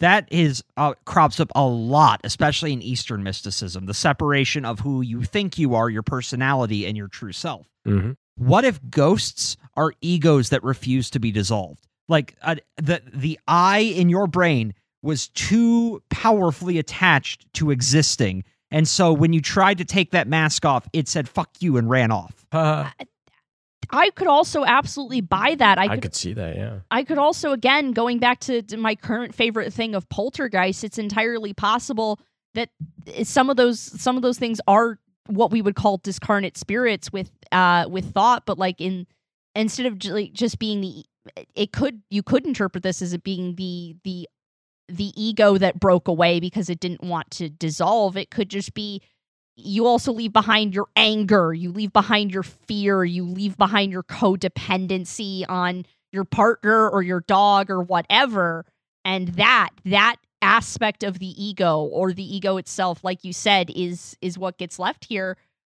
It's also, again, no scientific consensus, but community consensus is most of the time when you get a ghost, it's because they didn't want to deal with whatever was coming next. Mm-hmm. Like, it's possible that it's like, all right, buddy, time to get shunted to your next reality on the spectrum. Nuh-uh. What do you mean, nuh-uh? This is what happens. No, I'm staying here. I remember what package I signed up for. It's like almost like ghosts are the left behind emotional and even, I guess emotional resonance of your individuality that you couldn't shed of yourself, like when you're passing through to that other part. So you left a bit behind. Or maybe it's the refusal to evolve into the next stage of who you are, and again, you're like you said, you're just clinging to this old idea of who you were because you're scared to evolve. Mm-hmm. And it's we see that just along our own lives. Yeah. Of the that old joke about the person who's turned 29 5 years in a row now because they don't want to admit they're 30. My birth mom always just said 29 and pushing it all, and probably still says that. Probably, even though she is visibly not 29. Yeah. So I do think that ghosts can still work in this cosmology. It's just, again, we have to. These things do, I think, to me, make more sense if you embrace the idea of maybe humans are inherently fractal and infinitely more complicated than we ever want to admit that we are, and to the point where maybe we can exist in 7 different states at once. Well, I mean, in theory, that is exactly what Strieber's cosmology endorses, because the soul would be kind of, again, it'd be the connective tissue between these disparate selves. I kind of was thinking of it like an amoeba with a bunch of tendrils going off of it, and each one had a little person mask on the end of it. Is like, this is this Nick, and over here we have Nick if he was born without feet, and let's see all the challenges that will cause. And maybe that's what it is, of like accepting this as truth for a while, of maybe we're not just going to infinitely get shunted through universes. Maybe there's a set or random number of ones, of, like you said, of just like time to be the Nick without feet and see what you learn from that life, even though being born without feet is a hardship, not a lesson, but whatever. Maybe I just really needed to learn how to live your life when those boots aren't made for walking. Like that joke I made about, like, you have to Pokemon collect all the deaths of its. Maybe that is the celestial ladder to ascension, is just the 33 lives that we have to live in different universes before we're fully ready to rejoin with true reality. What if reincarnation is just that you failed the test of that life, so you have to do it again? Would you like another set of universes so that maybe you don't stab so many people this time? I mean, isn't that like the whole, like, you have to do it again reincarnation thing? That's true to a lot of philosophies, because you failed this life, so you're going back into the cycle to do it again. You either become an ascended master or you reincarnate, or in Strieber's cosmology, it would be, because we have from previous books, remember this idea that if you die with having done too much evil, your soul falls. Yeah. And I have something I want to comment on that little later on. But regardless, I mean, it seems like, so then in that cosmology is, all right, well, you conducted too much evil in this life, and it was like an infection spread up from that ego into your soul, and it destroyed it. Or your soul actually learned enough to become a rainbow body and has escaped this cycle, because one thing that came of an afterlife revolution is Anne repeatedly said, I have left this world and shall not return this time. Because she was ascended. She was a rainbow-bodied ascended master. Well, and then the third option would be, you're still not there, put you back in the oven. Yeah. Now, I did have one other idea of another possible way to rectify this. What if it is, exactly what he said? It's quantum immortality. We keep having our consciousness shunted to another parallel reality whenever we would die. What if the dead, the visitors, the other, are in their physical world? The afterlife is a physical place, but once you're there, you have the knowledge of what your true nature is, and they can project their non-physical self back into our reality. So all the non-physicality we see around the dead, around aliens, is really just because they're not actually here. They're projecting an avatar here. So, like a simulation, I suppose. God damn it. Okay. Are we ready to keep going? Or do people want to say something about that? No, I think I'm good.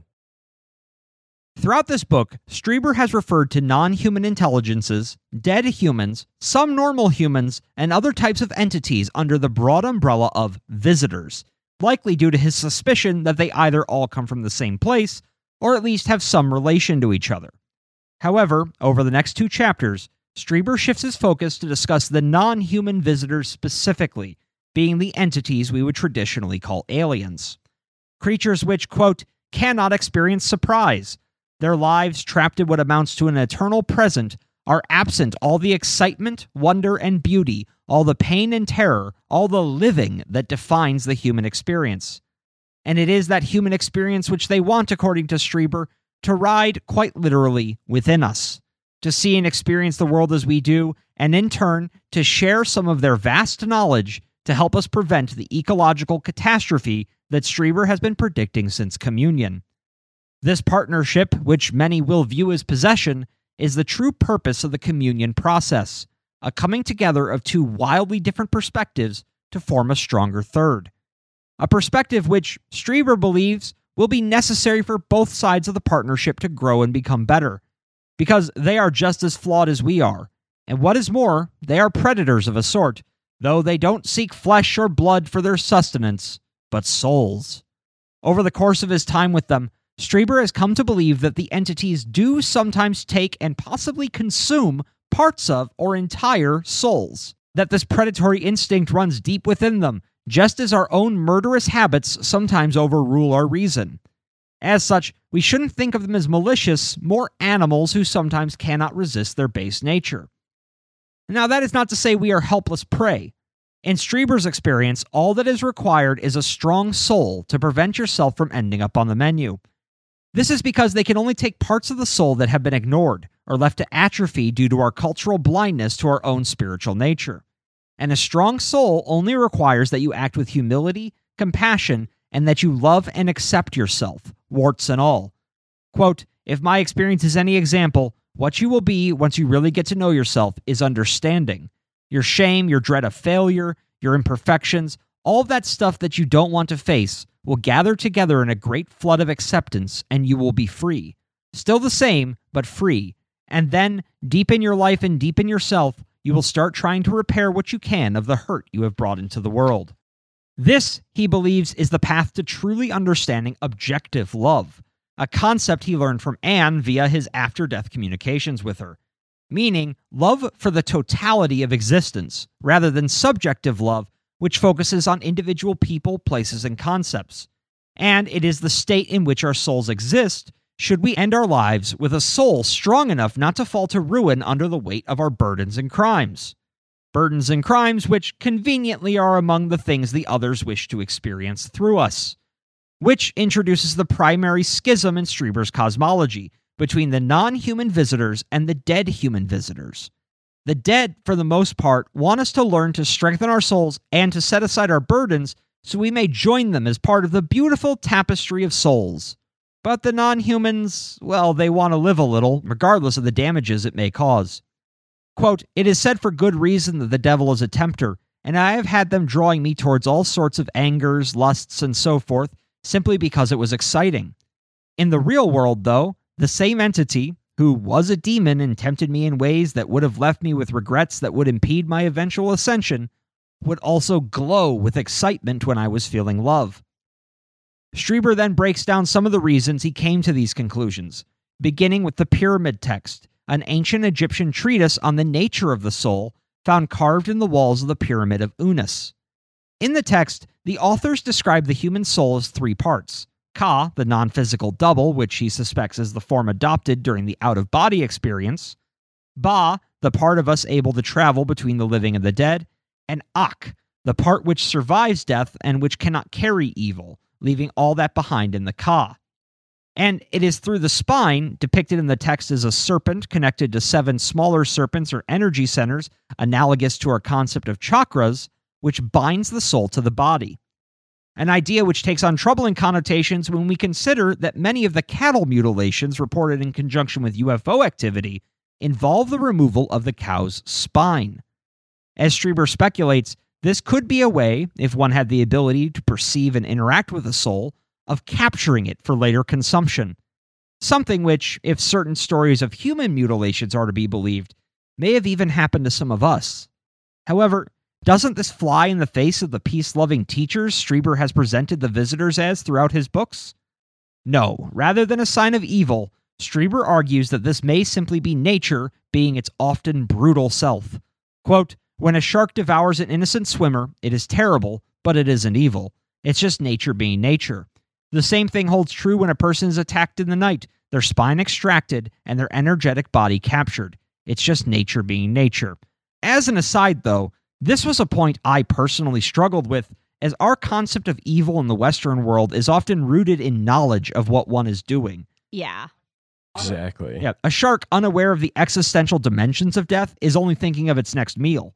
But if the visitors are truly aware of the nature of souls in the universe and perform these soul extractions anyway, that smacks to me as an act of incredible evil. But what do I know? No, I also struggled with that point because of the exact same thought process. It's like we can make an excuse for an animal that doesn't know any better, but if these are supposed to be entities of our level or above, they know better. Well, and also, it seemed like he couldn't decide which was a better explanation of their behavior, this, or in my opinion, the much more likely one, which he brings up at other points in the book, that, again, they embody a wide ethical and moral spectrum just like we do, and some of them are gonna be assholes. I would swallow that so much more easily when, like you said, this whole idea of like, well, sometimes they just eat our souls or steal our spines and we just have to put up with it. And it's like, well then, Whitley, when they come offering their strange enlightenment, I will spit upon all they offer me. Right. I mean, it kind of comes back to, it's like, I don't care if they're going to potentially eat my immortal soul, which, if he's right, is the true me, the eternal part of me. Fuck him. I'm going to beat him to death with a brick. Exactly. I am diving behind Apollo and Morrigan. Yeah. From there, Strieber turns to analyze some of the darker elements of the contact experience in the hopes of drawing some kind of understanding about why the visitors sometimes come bearing horrors instead of gifts. In this, he cites a survey conducted by astronaut Edgar Mitchell's Foundation for the Research into Extraterrestrial and Extraordinary Experiences, aka the Free Foundation. What they found from over 5,000 respondents claiming visitor contact was that most negative experiences occurred at the beginning of the contactees' experiences with the visitors, and that subsequent encounters became more positive over time. This aligns well with Strieber's experiences, as we begin with a soul-rending scene of abduction and violation in Communion, and ended with a loving piggyback ride in Breakthrough. This they chalked up to ontological shock, which is also known as initiatory illness, a syndrome often reported among practitioners of shamanic traditions, where, upon the initiate's first encounter with the spirit world, they often grow incredibly psychologically and physically distressed. The horror we are to understand is simply the result of one's fundamental reality being forcibly changed.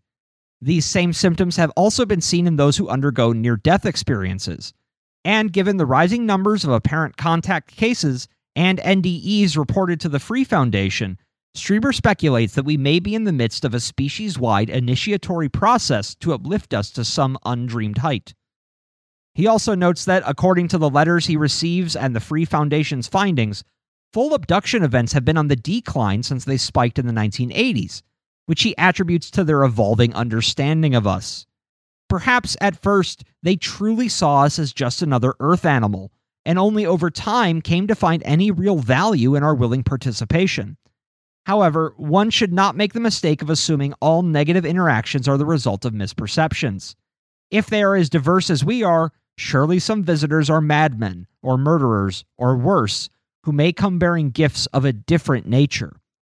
Which is when we encounter the Smoking Man. While still living at the cabin in upstate New York, both Strieber and Anne repeatedly saw a small, strange man standing in the woods behind their house. He was the size of a child, but otherwise appeared to be a normal man when viewed at a distance. His nickname came from the fact that he was never seen without a lit cigarette on his lips. They saw the man on occasion until they lost the cabin and moved to San Antonio, where, a few short months later, the Smoking Man reappeared standing in the center of their cul-de-sac, staring at Strieber as he stepped out onto the porch. Unlike the other visitors he had encountered, Strieber sensed no love or care from this entity. Rather, he felt as if the man was somehow poking around inside his head in a deeply invasive, nearly sexual way, which Strieber equated to mental rape. And, more troubling, the man's search through Strieber's brain revealed elements of himself which had long remained hidden to Strieber, most notably homoerotic and masochistic desires he had long denied. Mr. Strieber, I have thoughts. I know. He fled, and soon after, Strieber began seeing the man accompanied by two others, walking about town doing their business. And while they were entirely physical, they seemed to be able to directly control the minds of those around them.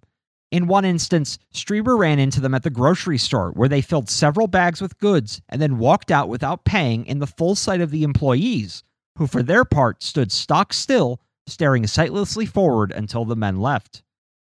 Shortly after this incident, Strieber discovered that the strange men were squatting in another apartment in the building behind the Striebers. Strieber told the complex manager and managed to get the men evicted from their lives. It seems, even with the powers of mind control at your command, nobody rides for free. Analyzing these events, Strieber comes to the conclusion that what we perceive as negative experiences may be just another opportunity to strengthen our souls. Regarding the elements of his own psyche which the smoking man unveiled, he writes, quote, "This is what, in so much human mystical tradition, contact with the dark side entails. It takes you into places in yourself that you otherwise would never go. But once you are there, you find your own darkness and its mystery and the thrill of it. In my case, when he entered me the way he did, I experienced homoerotic pleasure. I was afraid of him and the part of me he could connect with, and I drove him off.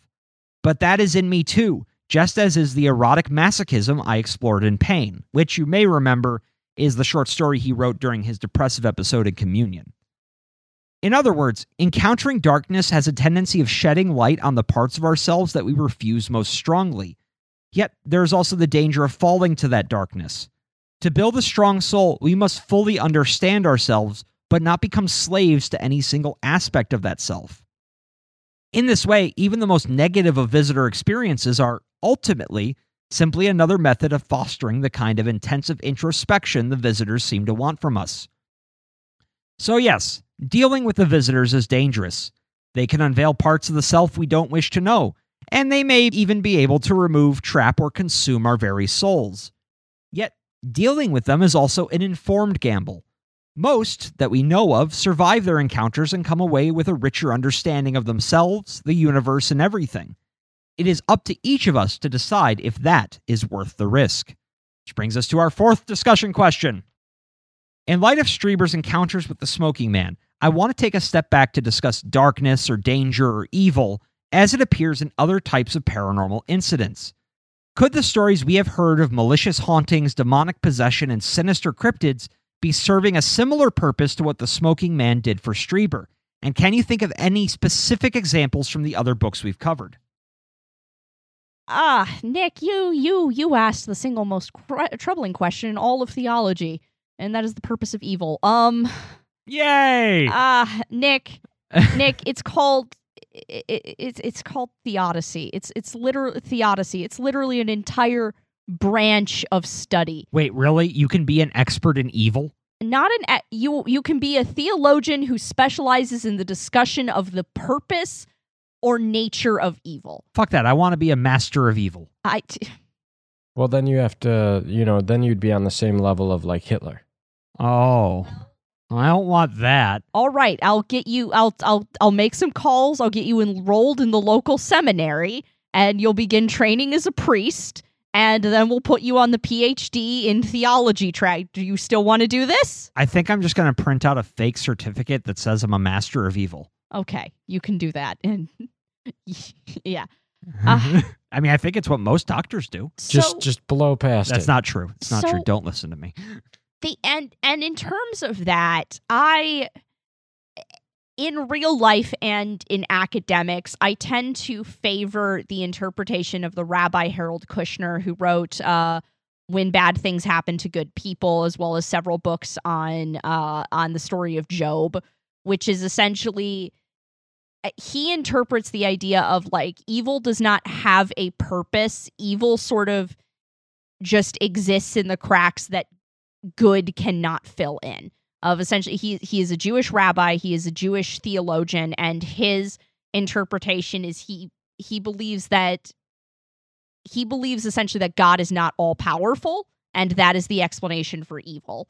Is that evil and randomness and all of these horrible hardships are just evidence that whatever intelligence divine sits above all of us just is not all powerful and cannot protect us from everything. And that is the interpretation that I like I said, both academically in my personal theology, and I think it can track here too. Of, I feel like in some ways it may be dangerous or a disservice to us to ascribe purpose to evil and hardship in every single case. Finding goodness out of hardship is, of course, very, very healing for some people. But I feel like we need to always leave room for the idea of sometimes other sapient beings are shitty, or they're in pain in a way we can't understand, that we can't heal, and they're going to lash out, or they're just not even going to lash out. They're going to do inconsiderate, cruel things because they can, because they want to, because nobody got there in time to stop them. So I'm reluctant when there are evil visitations or dark or scary visitations. I am reluctant to try and subscribe purpose to that or make it part of the grander design, just because I refuse to ever approach. I refuse to engage with a rhetoric that says people need to be grateful for suffering. Yeah. Well, which actually, harkens back to our earlier conversation about choosing your hardships in this world. Yeah. Something that you hit upon there made me think. So, the mere existence of evil, especially evil that in Strieber's cosmology is powerful enough that your soul is rended apart upon death. Yeah. In theory, because you likely perpetuated those evils on other people. Yeah. They would have had to agree to that ahead of time, if we do agree to everything, which means you agreed to do it knowing your soul would be destroyed.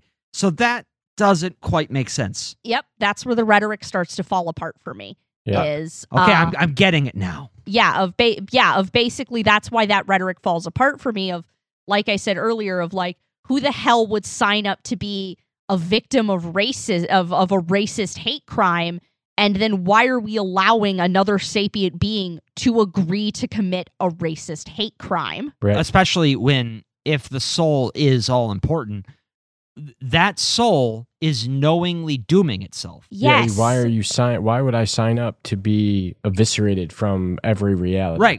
Because we were asking the question, why would someone sign up to suffer? I think the more pressing question is, why would someone sign up to cause suffering if that is the consequence? Yeah. And the only explanation that I've ever heard people come up with is like, well, there are people that don't have souls and exist solely to inflict suffering. And I'm like, get the fuck away from me. I refuse to even entertain that, because you know what that leads to? It's okay to torture prisoners because they don't have souls. No. Fuck off with that entirely and utterly. Right. That is the road to becoming every high fantasy society from every Brandon Sanderson book, in which we have the upper caste and the lower caste who are subhumans and don't have souls and aren't people. And so... because they got brown eyes. Yeah, so with the smoking man in particular, I'm like, maybe it was just a weird man. Maybe it was just a horrible psychic person who just wanted to use their powers for evil because they felt like it. And maybe there was no grander purpose. Maybe there's no deep meaning or wondrous healing that we can extract from that. Maybe sometimes the visitors just suck. Yeah. Yeah, I do like the idea of him and his two friends. They're just wandering evil psychics, and they followed Strieber. He's like, hey, that guy's psychic. Maybe he'll join us in our sexy whip party. And as soon as he poked into Strieber's head, the answer was a resounding no. They got a little bitter. So I have a couple of points that I want to make here. Okay. So ultimately, I agree with Jay. I don't like to engage with any kind of rhetoric that gives any kind of excuse for people to act evil. Like, implying that it has purpose because of this, that, the other thing. Unfortunately, the reality to me is that sometimes people, things, entities just suck. Now, on the flip side, the idea that if you commit enough heinous acts that you will be eviscerated from reality, I'm on board. Yeah, I like that. Yeah, that's a nice cathartic image. Yeah, I'm on board with that on its own. Okay, if you choose, because free will is a thing, I refuse to acknowledge that it's not, because that's gonna break me. Yeah, you know, the funny thing is, like, you saying that is either a direct expression of free will, or it is Soul Rory. It's a playing the response. meanest fucking prank on Flesh Rory by making you say how much you love free will. Yeah. Fun fact, there was a sociological experiment, I think a little less than 10 years ago, where they took a bunch of people and showed them a fake study that essentially proved that there was no such thing as free will. And then they carefully orchestrated within controlled circumstances those people having an opportunity to lie or commit minor theft. And the majority of them became more likely to do so having been told that they didn't have free will. Ah, excellent. Man-made horrors beyond my comprehension. You were saying, Rory? So in that sense, I agree with you, Jay. I don't like to engage with that because it doesn't line up with my idea of the universe. It doesn't line up with any idea of the universe that makes sense to me. My personal interpretation, whatever. So, and the other thing is, and I brought this up in Breakthrough, and I think this might be another one of those scenarios where Mr. Strieber is drawing lines where there are none. Not saying that the smoking man wasn't some kind of lesson for him to be learned, but ultimately, I don't think that the lesson was that, you know, within this there is a deeper meaning or a purpose. You know, maybe like Jay said, the smoking man was just a dickhole. Yeah, I did think. I mean, throughout this whole book, that to me was the second most egregious jump in logic he made. But the part that bothers me the most from this is the comparison that he made was that this smoking man was bringing out parts of him that he either was implying were negative, and that being homoerotic thoughts, as he puts it, or masochistic thoughts, okay? Mm-hmm. There's nothing wrong with these things. True. You can be a masochist and be that safely, okay? Yes. And there's absolutely nothing wrong with having a little bit of gay in you. I think his point was more they were the parts of him that scared him personally the most. Just not the way he wrote it. Oh yeah, I know. That was my read. That was my hopeful read on it. Yeah, and the thing is, and maybe that's true. But I can't help but see the line that he did draw there, which is, this dude is evil. He's making me think gay thoughts. Yes. Okay. Admittedly, yes. And like, yeah, I want to find the brighter side in this because I've enjoyed it, but I can't not see that line. Okay. And that, no matter what, is going to bother me. Absolutely. You know, as a proud member of the LGBTQ plus community, gay thoughts aren't evil. They're just gay thoughts. You know what's funny? When I reached that line in the book, I read it, and then I read it aloud, and then I said, oh, well, those two aren't going to like that. And then I kept going. That honestly just went in one ear and out the other. As soon as I got to the part where he was like, the Holocaust was caused by overpopulation, that was the part where I was like, okay, I need to go stand in the yard for a while. Okay, I take it back. This was the third most egregious jump in logic in the book. Yeah. And, but I do want to say, in regards to the second half of your question here, could the stories we have heard of malicious hauntings, demonic possessions, and sinister cryptids be serving a similar purpose to what the Smoking Man did for Strieber? No. And that's only because I don't think that the line that he drew there is accurate. Okay, that's fair. I do think that stories that we've heard of malicious hauntings, demonic possessions, and sinister cryptids have a purpose, maybe. Do I know what that is? Not necessarily, but so as a specific example, let's go way back to Demon of Brownsville Road. Episode 2? Episode 2. Yeah. Big Bob. Right. Big Bob Kramer. Big Bob Kramer, the terrible father. T-posing light bulb man. Yeah. Oh, I do remember that book. My brain isn't totally diseased.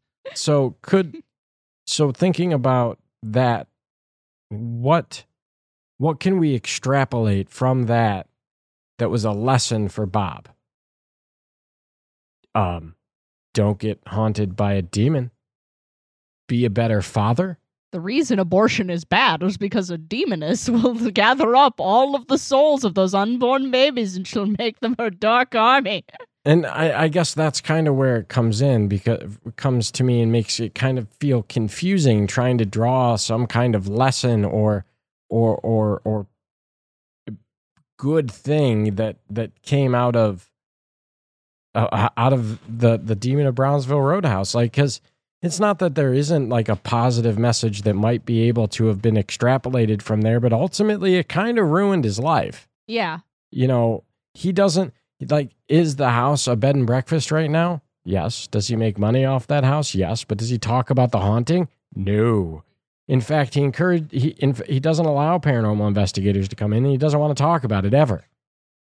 You know, I don't see that as any kind of positive that he gained from there. The closest I could possibly come is, and again, this wasn't a lesson, but like there was a purpose in Alma Fielding's haunting, and that purpose was, I'm severely mentally ill and I'm filled with unprocessed trauma. Will someone please, for the love of God, get me to a therapist? And you know what they got her instead?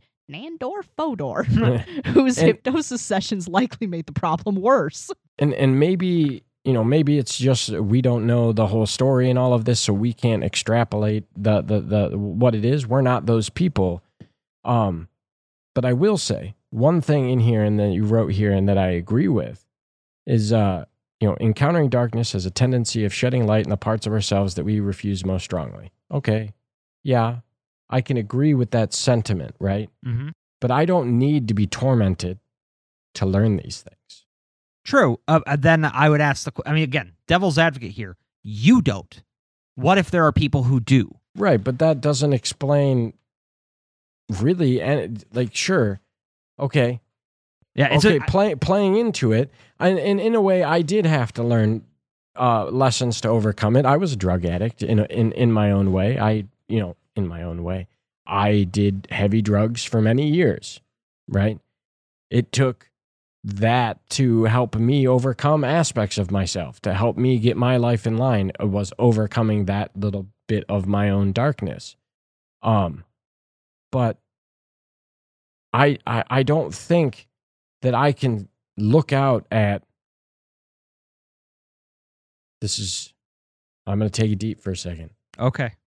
I can't look at Texas and what just happened there and the absolute evil thing that happened there and ever say that, well, you know, we can take a life lesson out of this. No, that 18-year-old man committed an evil act, period. The life lesson is we need to make sure this doesn't happen again. Exactly. And I don't think that those children's fathers and mothers and siblings are going to look at this terrible thing that happened to them and say, yeah, I've encountered darkness and I can become better because of that. I feel like so much of Strieber's ideas around that kind of idea of suffering are just deeply rooted in Christianity. I agree. Yeah. And I feel like we were just talking about, that is just not productive for a lot of people, and I feel like that always needs to be an incredibly personal decision of, am I going to take this terrible thing and start to see it as a positive, or am I just going to be like, this blows, and whoever is responsible for this happening to me is a dickhole, and I'm going to punch their teeth in. Yeah. Right. Very similar to Rory, what you were talking about.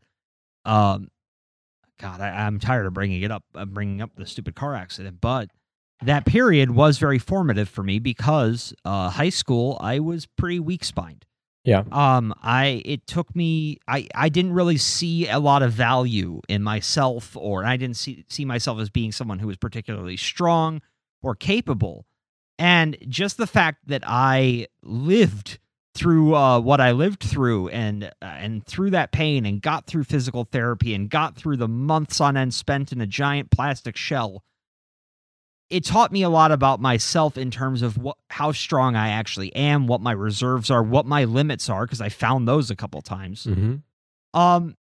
So I could see what he's getting at in that when we face difficulties, we have, this is the bad way to say this, but we have the opportunity to try to grow from that and try to come to a deeper understanding of the self. However, where I think he goes wrong is the assumption that all of them can lead to that. Yeah. No, evil can lead to that. I agree. I think everybody's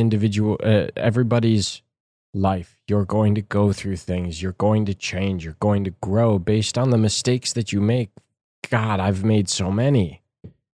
And I wouldn't change them because it got me to where I am right now. And I'm so happy with who I am. And God, just saying that is an insane thing in comparison to what Rory would have said even 5 years ago. Yeah, you were like drugged out Eeyore. Yeah, you're not wrong. And I don't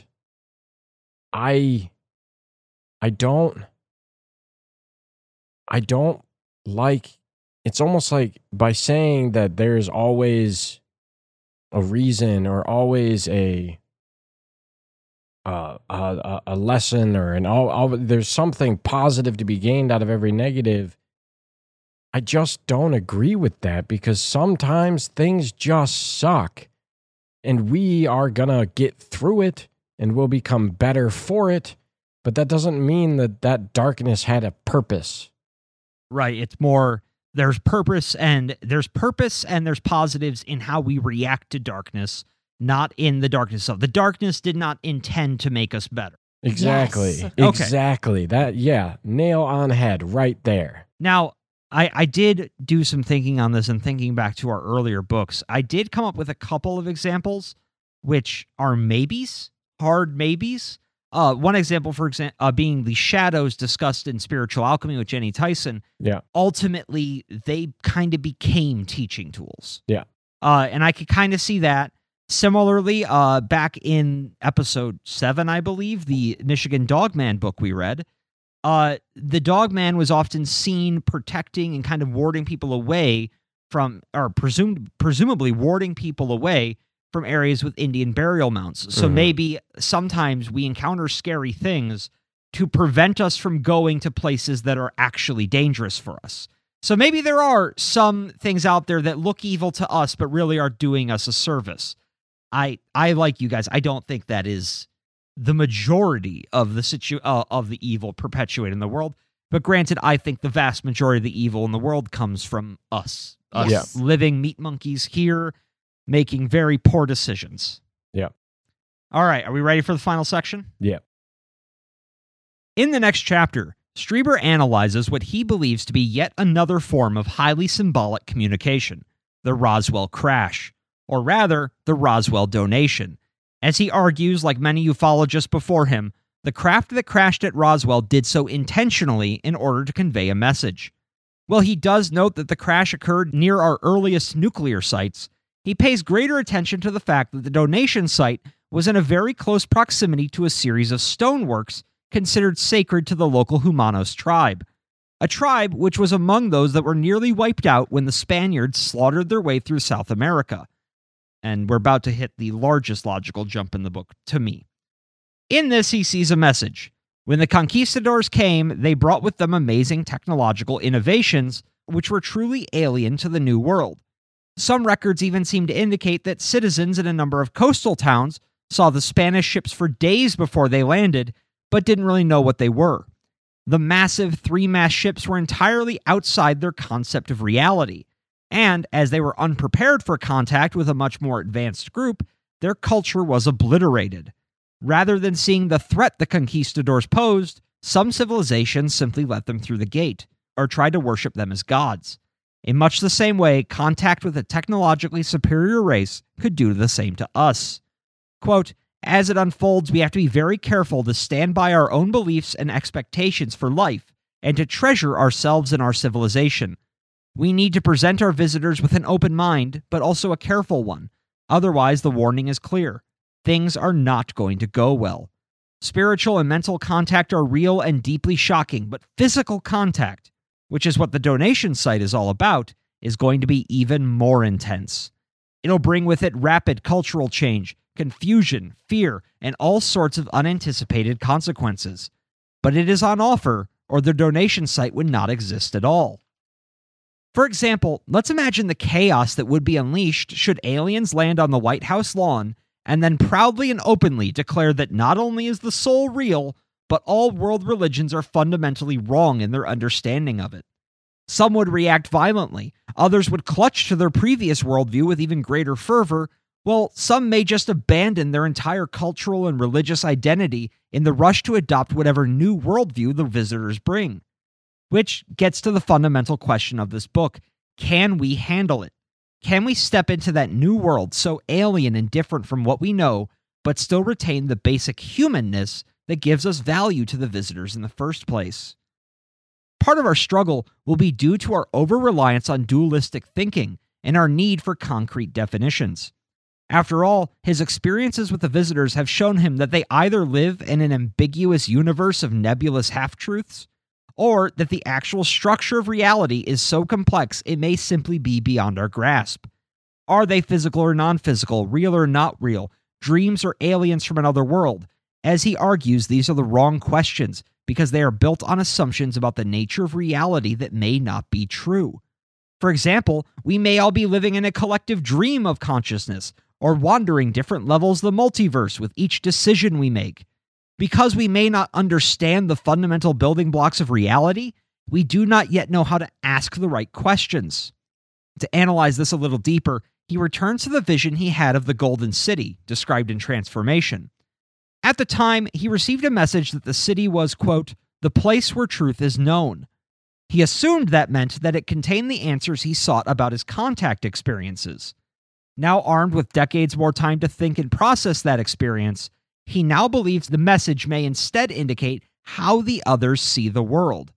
He returns again to the input versus output strategies of seeing reality. If the Golden City is their home, and they see the world via its underlying principles, then their home is the place where the fundamental truths of existence are known. And if that isn't a hard enough concept to grasp, he continues by throwing in a whole heaping helping of quantum physics, in the concept of decoherence.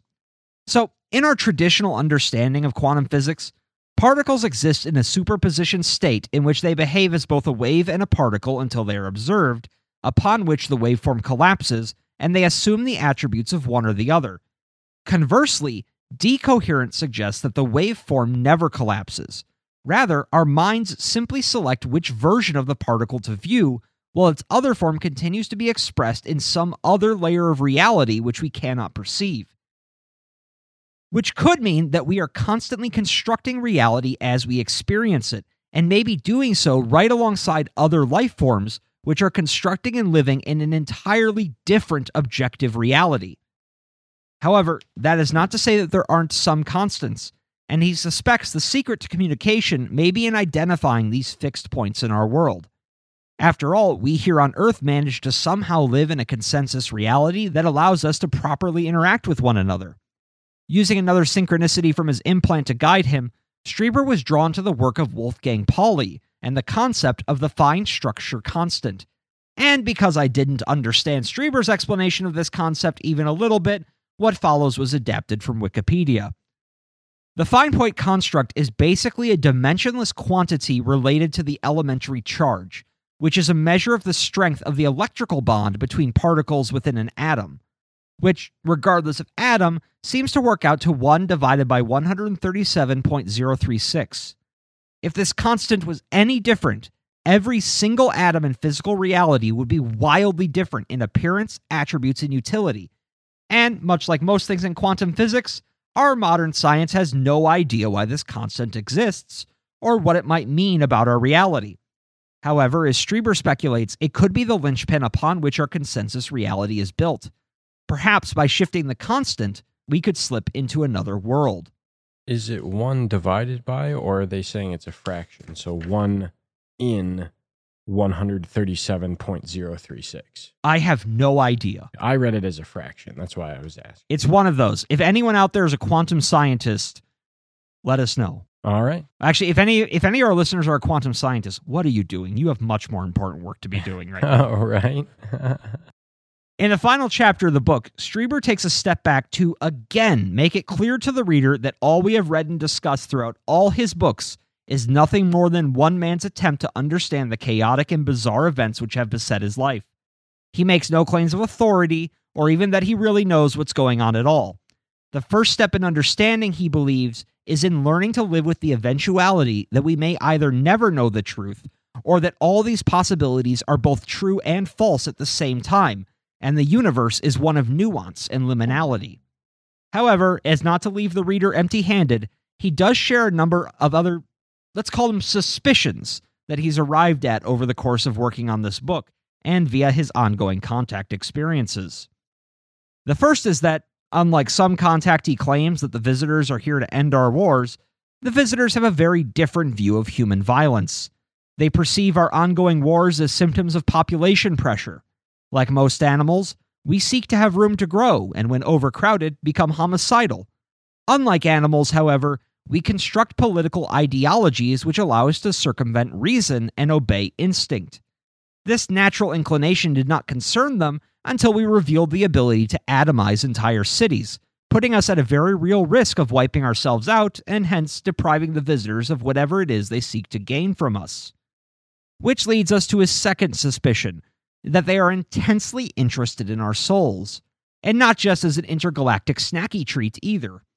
Rather, he reviews the various encounters both he and Andrew had with the blue-skinned kobolds, in which they seem to convey that they were doctors of the soul, reminding me of the claims made by Jenny Tyson's spirit guides in Spiritual Alchemy, in which they claim to work in a sort of afterlife hospital where they repaired souls damaged by life before sending them back. To support this idea, he relates an incident in which he was in a surgery waiting room in support of a friend, whose father was undergoing a very dangerous open-heart surgery.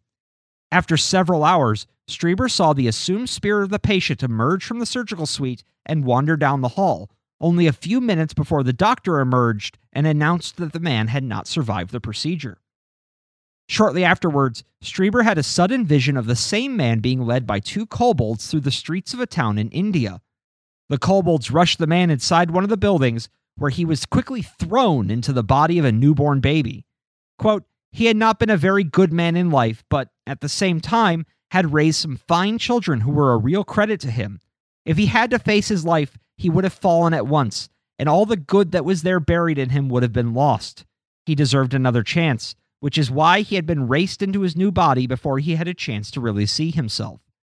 In this way, he suspects reincarnation is often used as a sort of emergency procedure to prevent a soul from falling or destroying itself under the weight of its unresolved burdens and the harm that it had caused the world.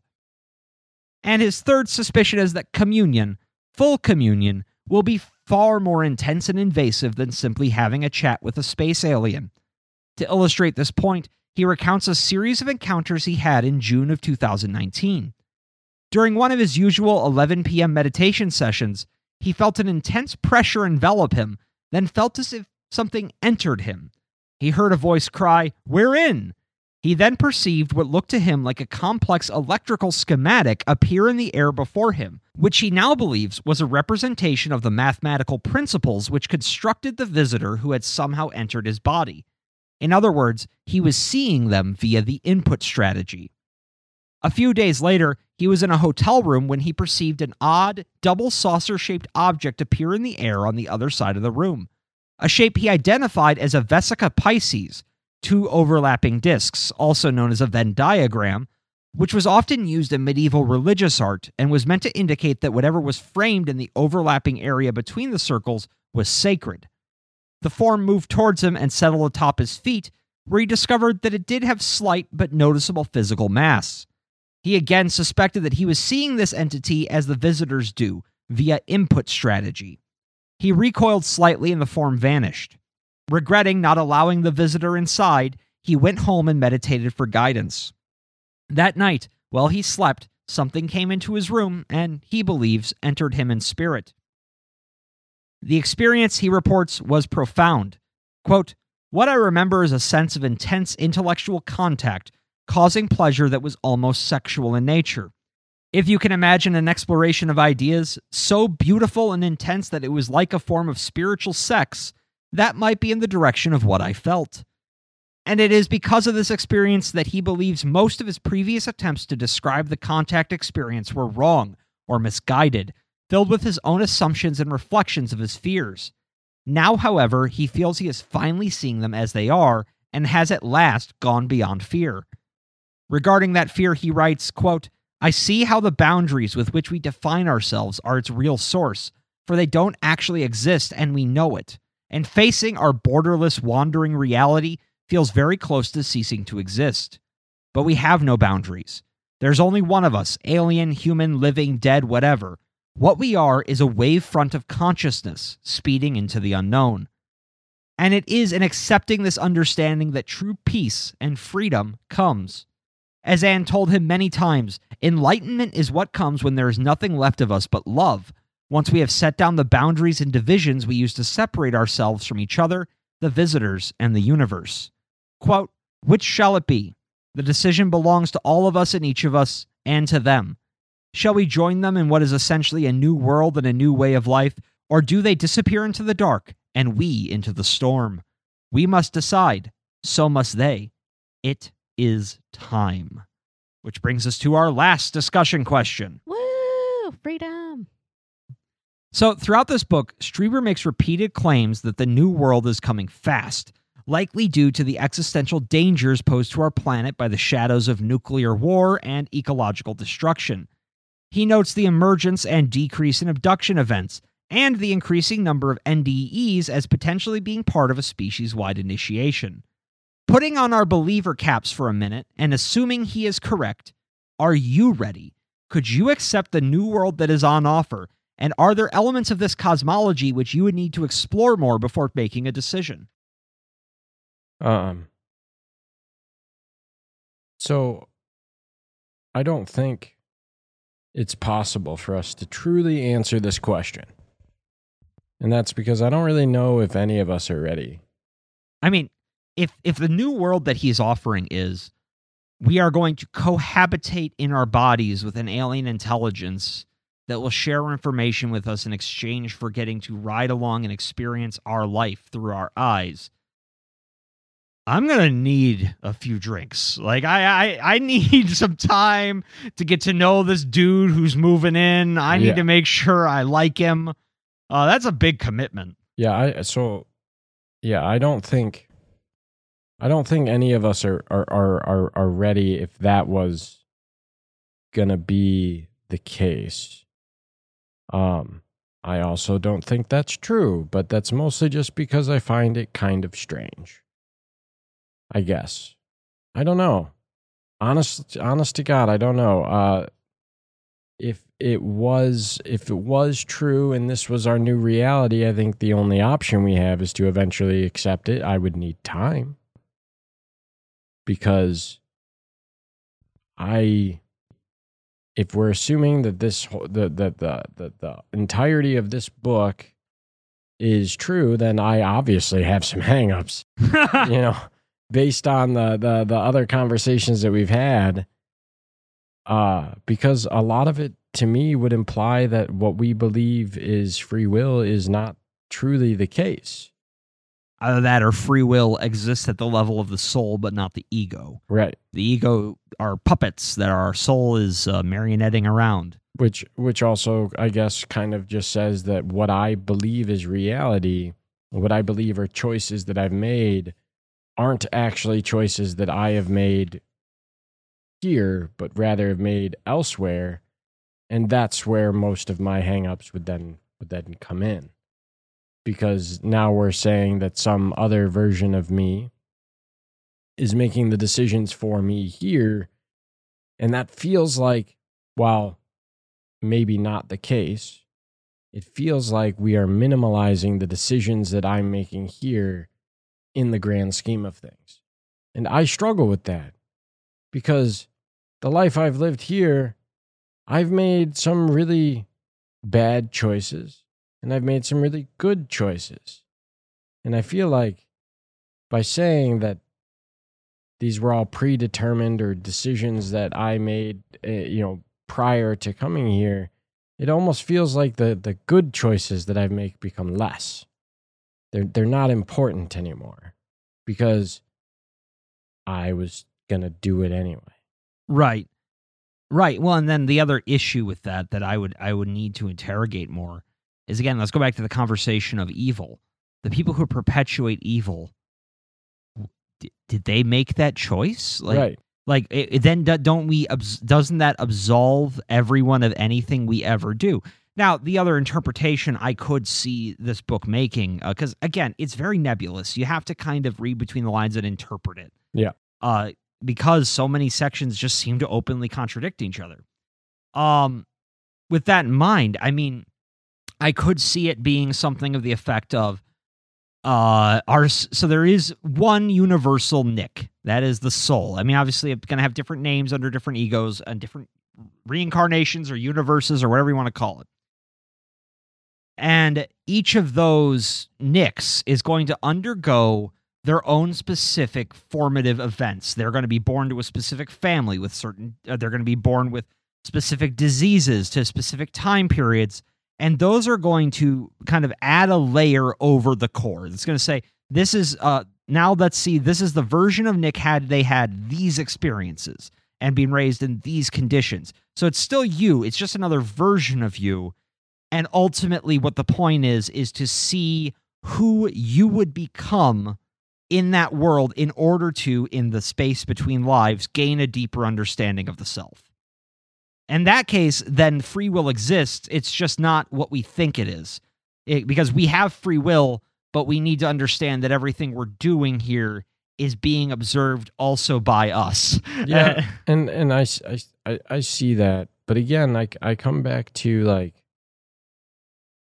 why does it have to be set like this? Why, because that's kind of like just a way of saying that I'm kind of presetting my reincarnation, right? I've decided that this is the Rory, this is the Nick, this is the Jay for this life. Why is it that we are saying that me, universal, soul me is the one making these decisions?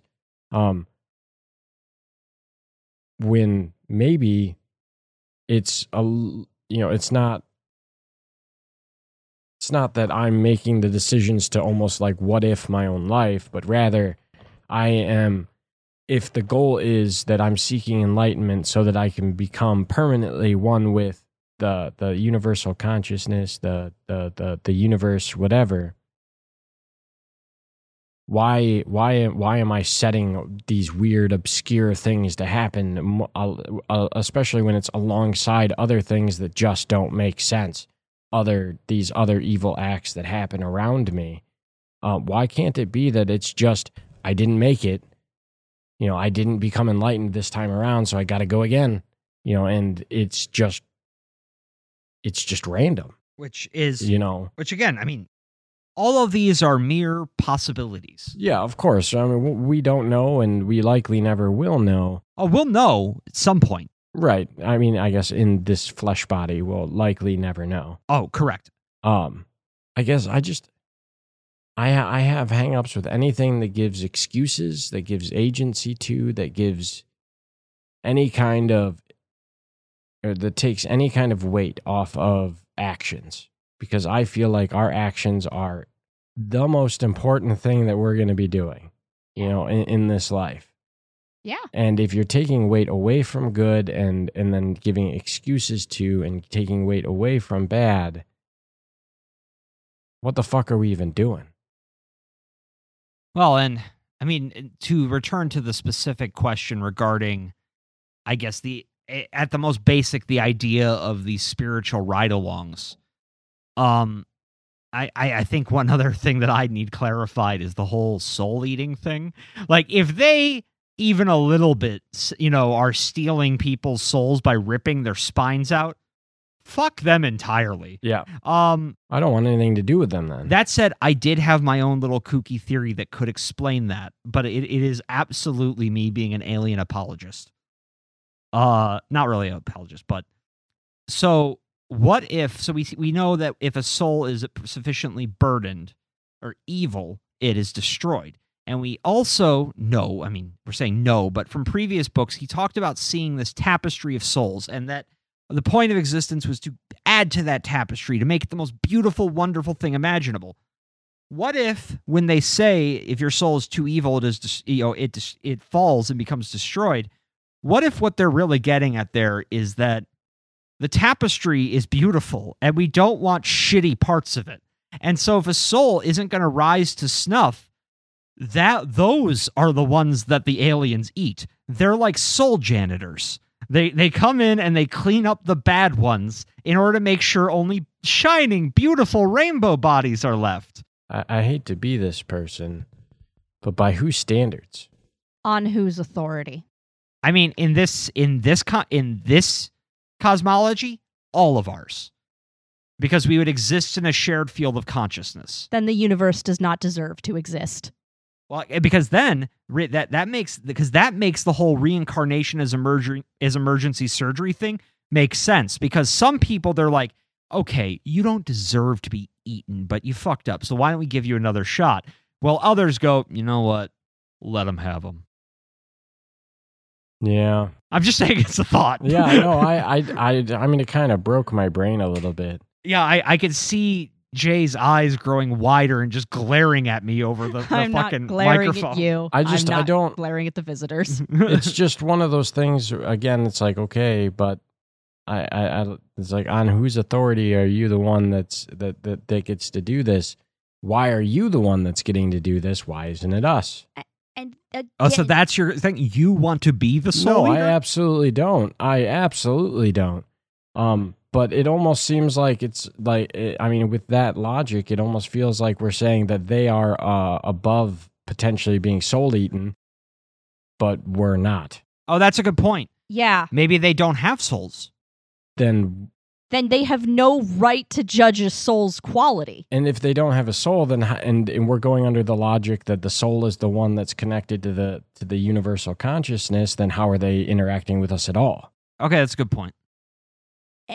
This also, to me, feels like Christian rhetoric that, I'm trying to say this gently, this seems like Christian rhetoric that he doesn't realize is Christian rhetoric of humans are flawed and sinful, and we must separate diamonds from straw by trial of fire, and that can only be done with the unthinking agents of the higher power that is true perfection that will decide at the end of days if we are worthy or unworthy. Absolutely. We've talked about this now for 4 episodes. Strieber is most certainly heavily influenced by his Christian upbringing. It was the basis upon which he originally built the world, and it informed all of his later experiences and his interpretations of them. And we've talked about that on many episodes, that your upbringing and your own personal faith is going to shape your view of all of this. Yeah. It may, if Keel's right, it may even shape how the phenomenon fundamentally behaves around you. Yeah. Yep. So, no, I'm not ready for this new world because, like Rory, I have millions of questions, and most of them are aggressive, bordering on accusatory. And also just flatly of just like, no, this is your path to enlightenment. If it's just like, my brain needs to stay my brain. I need privacy. I need spiritual space. And so, no, none of you are allowed to step inside my body and hijack my life because you think I'm stupid. Right. Yeah. I mean, I think that I think, just kind of coming back a little bit, I'm not saying that I don't agree with aspects of what he's saying here, because I do. Yeah. Again, it comes back to kind of like what we talked about with spiritual alchemy. The foundation of what Jenny Tyson is saying, the foundation of what Whitley Strieber is saying, they're the same. Love. Love and know yourself. Yeah, and I absolutely, wholeheartedly, 100% agree with that foundation. I don't think that there's a person in the world who's not an asshole who wouldn't agree with that. I just have hangups with a lot of how we got there. Yeah. No, I mean, I have very similar hangups. I think ultimately the one spot I do differ from you guys. I think if it came down to it and this was on offer, I can't say I'd agree to it. I can't say I'd agree to share my brain space with another outside intelligence. That said, if there was like a sample period where it's like, just try it for a day. Like if I could just try it for a day, I might do that for the sheer curiosity. I'm not saying I wouldn't. I'm just saying I'd have a lot of questions that I'd want answered beforehand. And like you said there, if there was a trial period, I might consider that, because that's going to get me a lot more answers than talking to somebody else. Okay, so what I'm getting at here is that the aliens need to recruit us three specifically to handle the planning of the rollout of this. No. I mean, I think we could. That's why your viewpoint will be valuable, Jay. You hate them. That's exactly what I was going to say. I was like, if we're talking about handling the rollout, I actually think we three might actually be able to come up with a pretty good plan, because we'd all approach it very differently. Yeah. My job is when the visitors fall short of my moral standards, I eat them. Well, that is a great image. Yeah. I don't think you could get more than like half a visitor before you were full. Oh no! I'll upchuck and keep going. You're going the old Roman way. Oh Lord! It's about the sheer horror of what they're about to experience when, again, they fall short of my personal moral standards, since that's apparently how this works. Unless it is the person making the decision of if the soul falls or not is us. Because the thing is, we have to remember, they say you have to face your own life. What if our souls are their own arbiters? Like saying, hey, yeah, I died, and I'm going to look back at my life, and it is so horrific that I just fundamentally decide I got to be done because I'm going to damage the world more, so I let myself fall and Isn't that just saying the same thing as, like Jay pointed out, I can't unsee this now. Isn't that just saying the same thing as, like, after we die, our sins are going to be weighed in front of God, but instead of God, it's just ourselves again? Yeah, it's going to be us standing in front of a mirror holding a scale. Well, what about people who hate themselves? What about people who like themselves too much? They're narcissistic.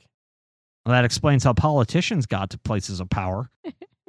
Fair. They liked themselves so much, they made sure they were born with the cheat codes enabled.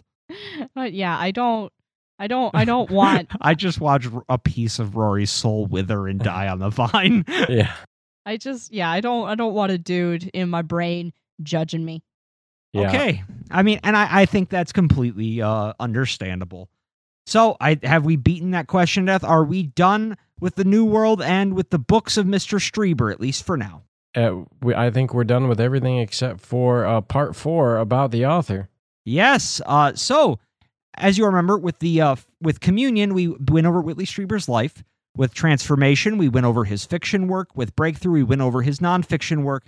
And now, for the 4th about the author, we have only one new fact to share, and that is that Whitley Strieber will soon join the Noctivagant crew for a special edition of Midnight Chats. That's right, you heard it. Coming next week, Whitley Strieber is coming on our show to talk to us, and again, I'm not sure how that happened, but I am thankful. Yeah, no, I'm very excited, especially after getting through all of this. I think it's going to be very interesting, and I hope to God we don't fuck this up. I'm really just hoping that we can get through it without Jay going on a tirade about how they need to, xenocide the entire alien race. I'm working on that. And you know what? Jay's been good in every other interview that we've had with people that they have disagreements with, their cosmology on. That's true. Thank you, Jay. You have behaved well for a mutt we took in off the street. I'm a rabbit. You can be a mutt and a rabbit. Yay! Oh, rabbit. I thought you said you're rabid. No, I'm a rabbit. I mean, rabbit's not wrong either, though. I was afraid we're going to have to old yeller you behind the shed. Oh, no, not this again. Let's move into housekeeping. Housekeeping? Housekeeping. Housekeeping. So if you liked what you heard, please like and subscribe on whatever streaming platform that you're listening to us on. And if it is Spotify or Apple, please give us a 5-star review because it really does help us. Especially if you write words. Yes, please write words too, but also drop that review, preferably 5 stars. And then if you have any thoughts, concerns, book requests, general words or screaming that you'd like to send to us, you can do that at noctivagantpodcast@gmail.com. And we have our social medias. Please give us a follow on Twitter at NoctivagantPod. And I am at MixRoyWix. I am at Bearish Terror. I'm at Midwest Undead. And then we also have a plethora of other social medias that you can follow us on. Noctivagant_podcast for our Instagram. Noctivagant Podcast, it is a user on Reddit. Noctivagant Podcast on Tumblr.com. And I think... Don't we have an Instagram still? I said Instagram. Did you? Yeah. Yes. Okay. And I think that's it for that. So what do we got coming up next?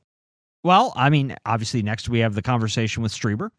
And then coming after that, we're going to take a step away from UFOs, but to a book that talks about some similar ideas. We're going to be coming back to our old friend, Jack Preston King, who you may remember as guesting with us on the episode about Woodrow Derenberger's book. Yeah.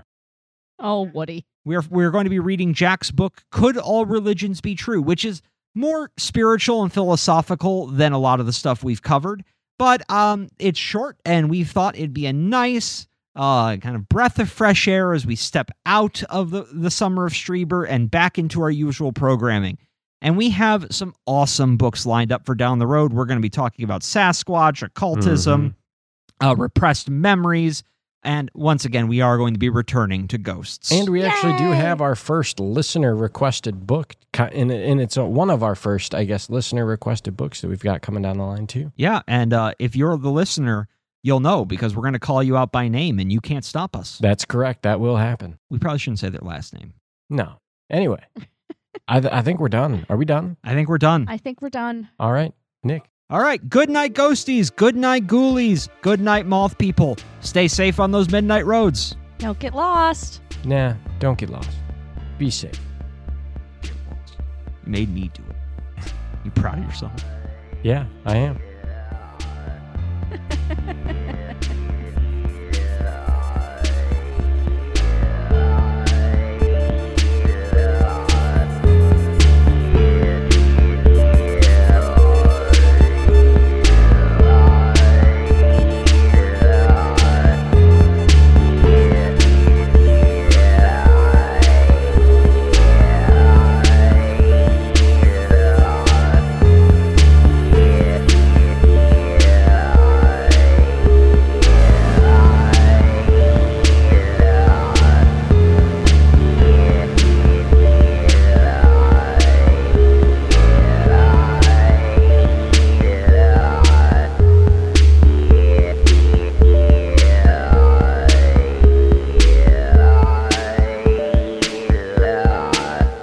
Welcome to Noctivagant.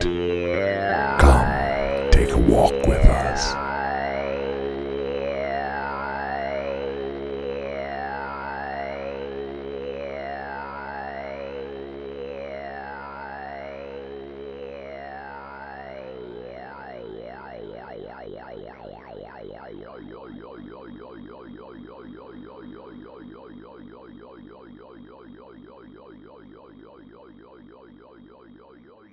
If my theory that the Greys are soul janitors ends up being true, then I am 100% convinced that Dick Cheney is one they chewed on and spat back up.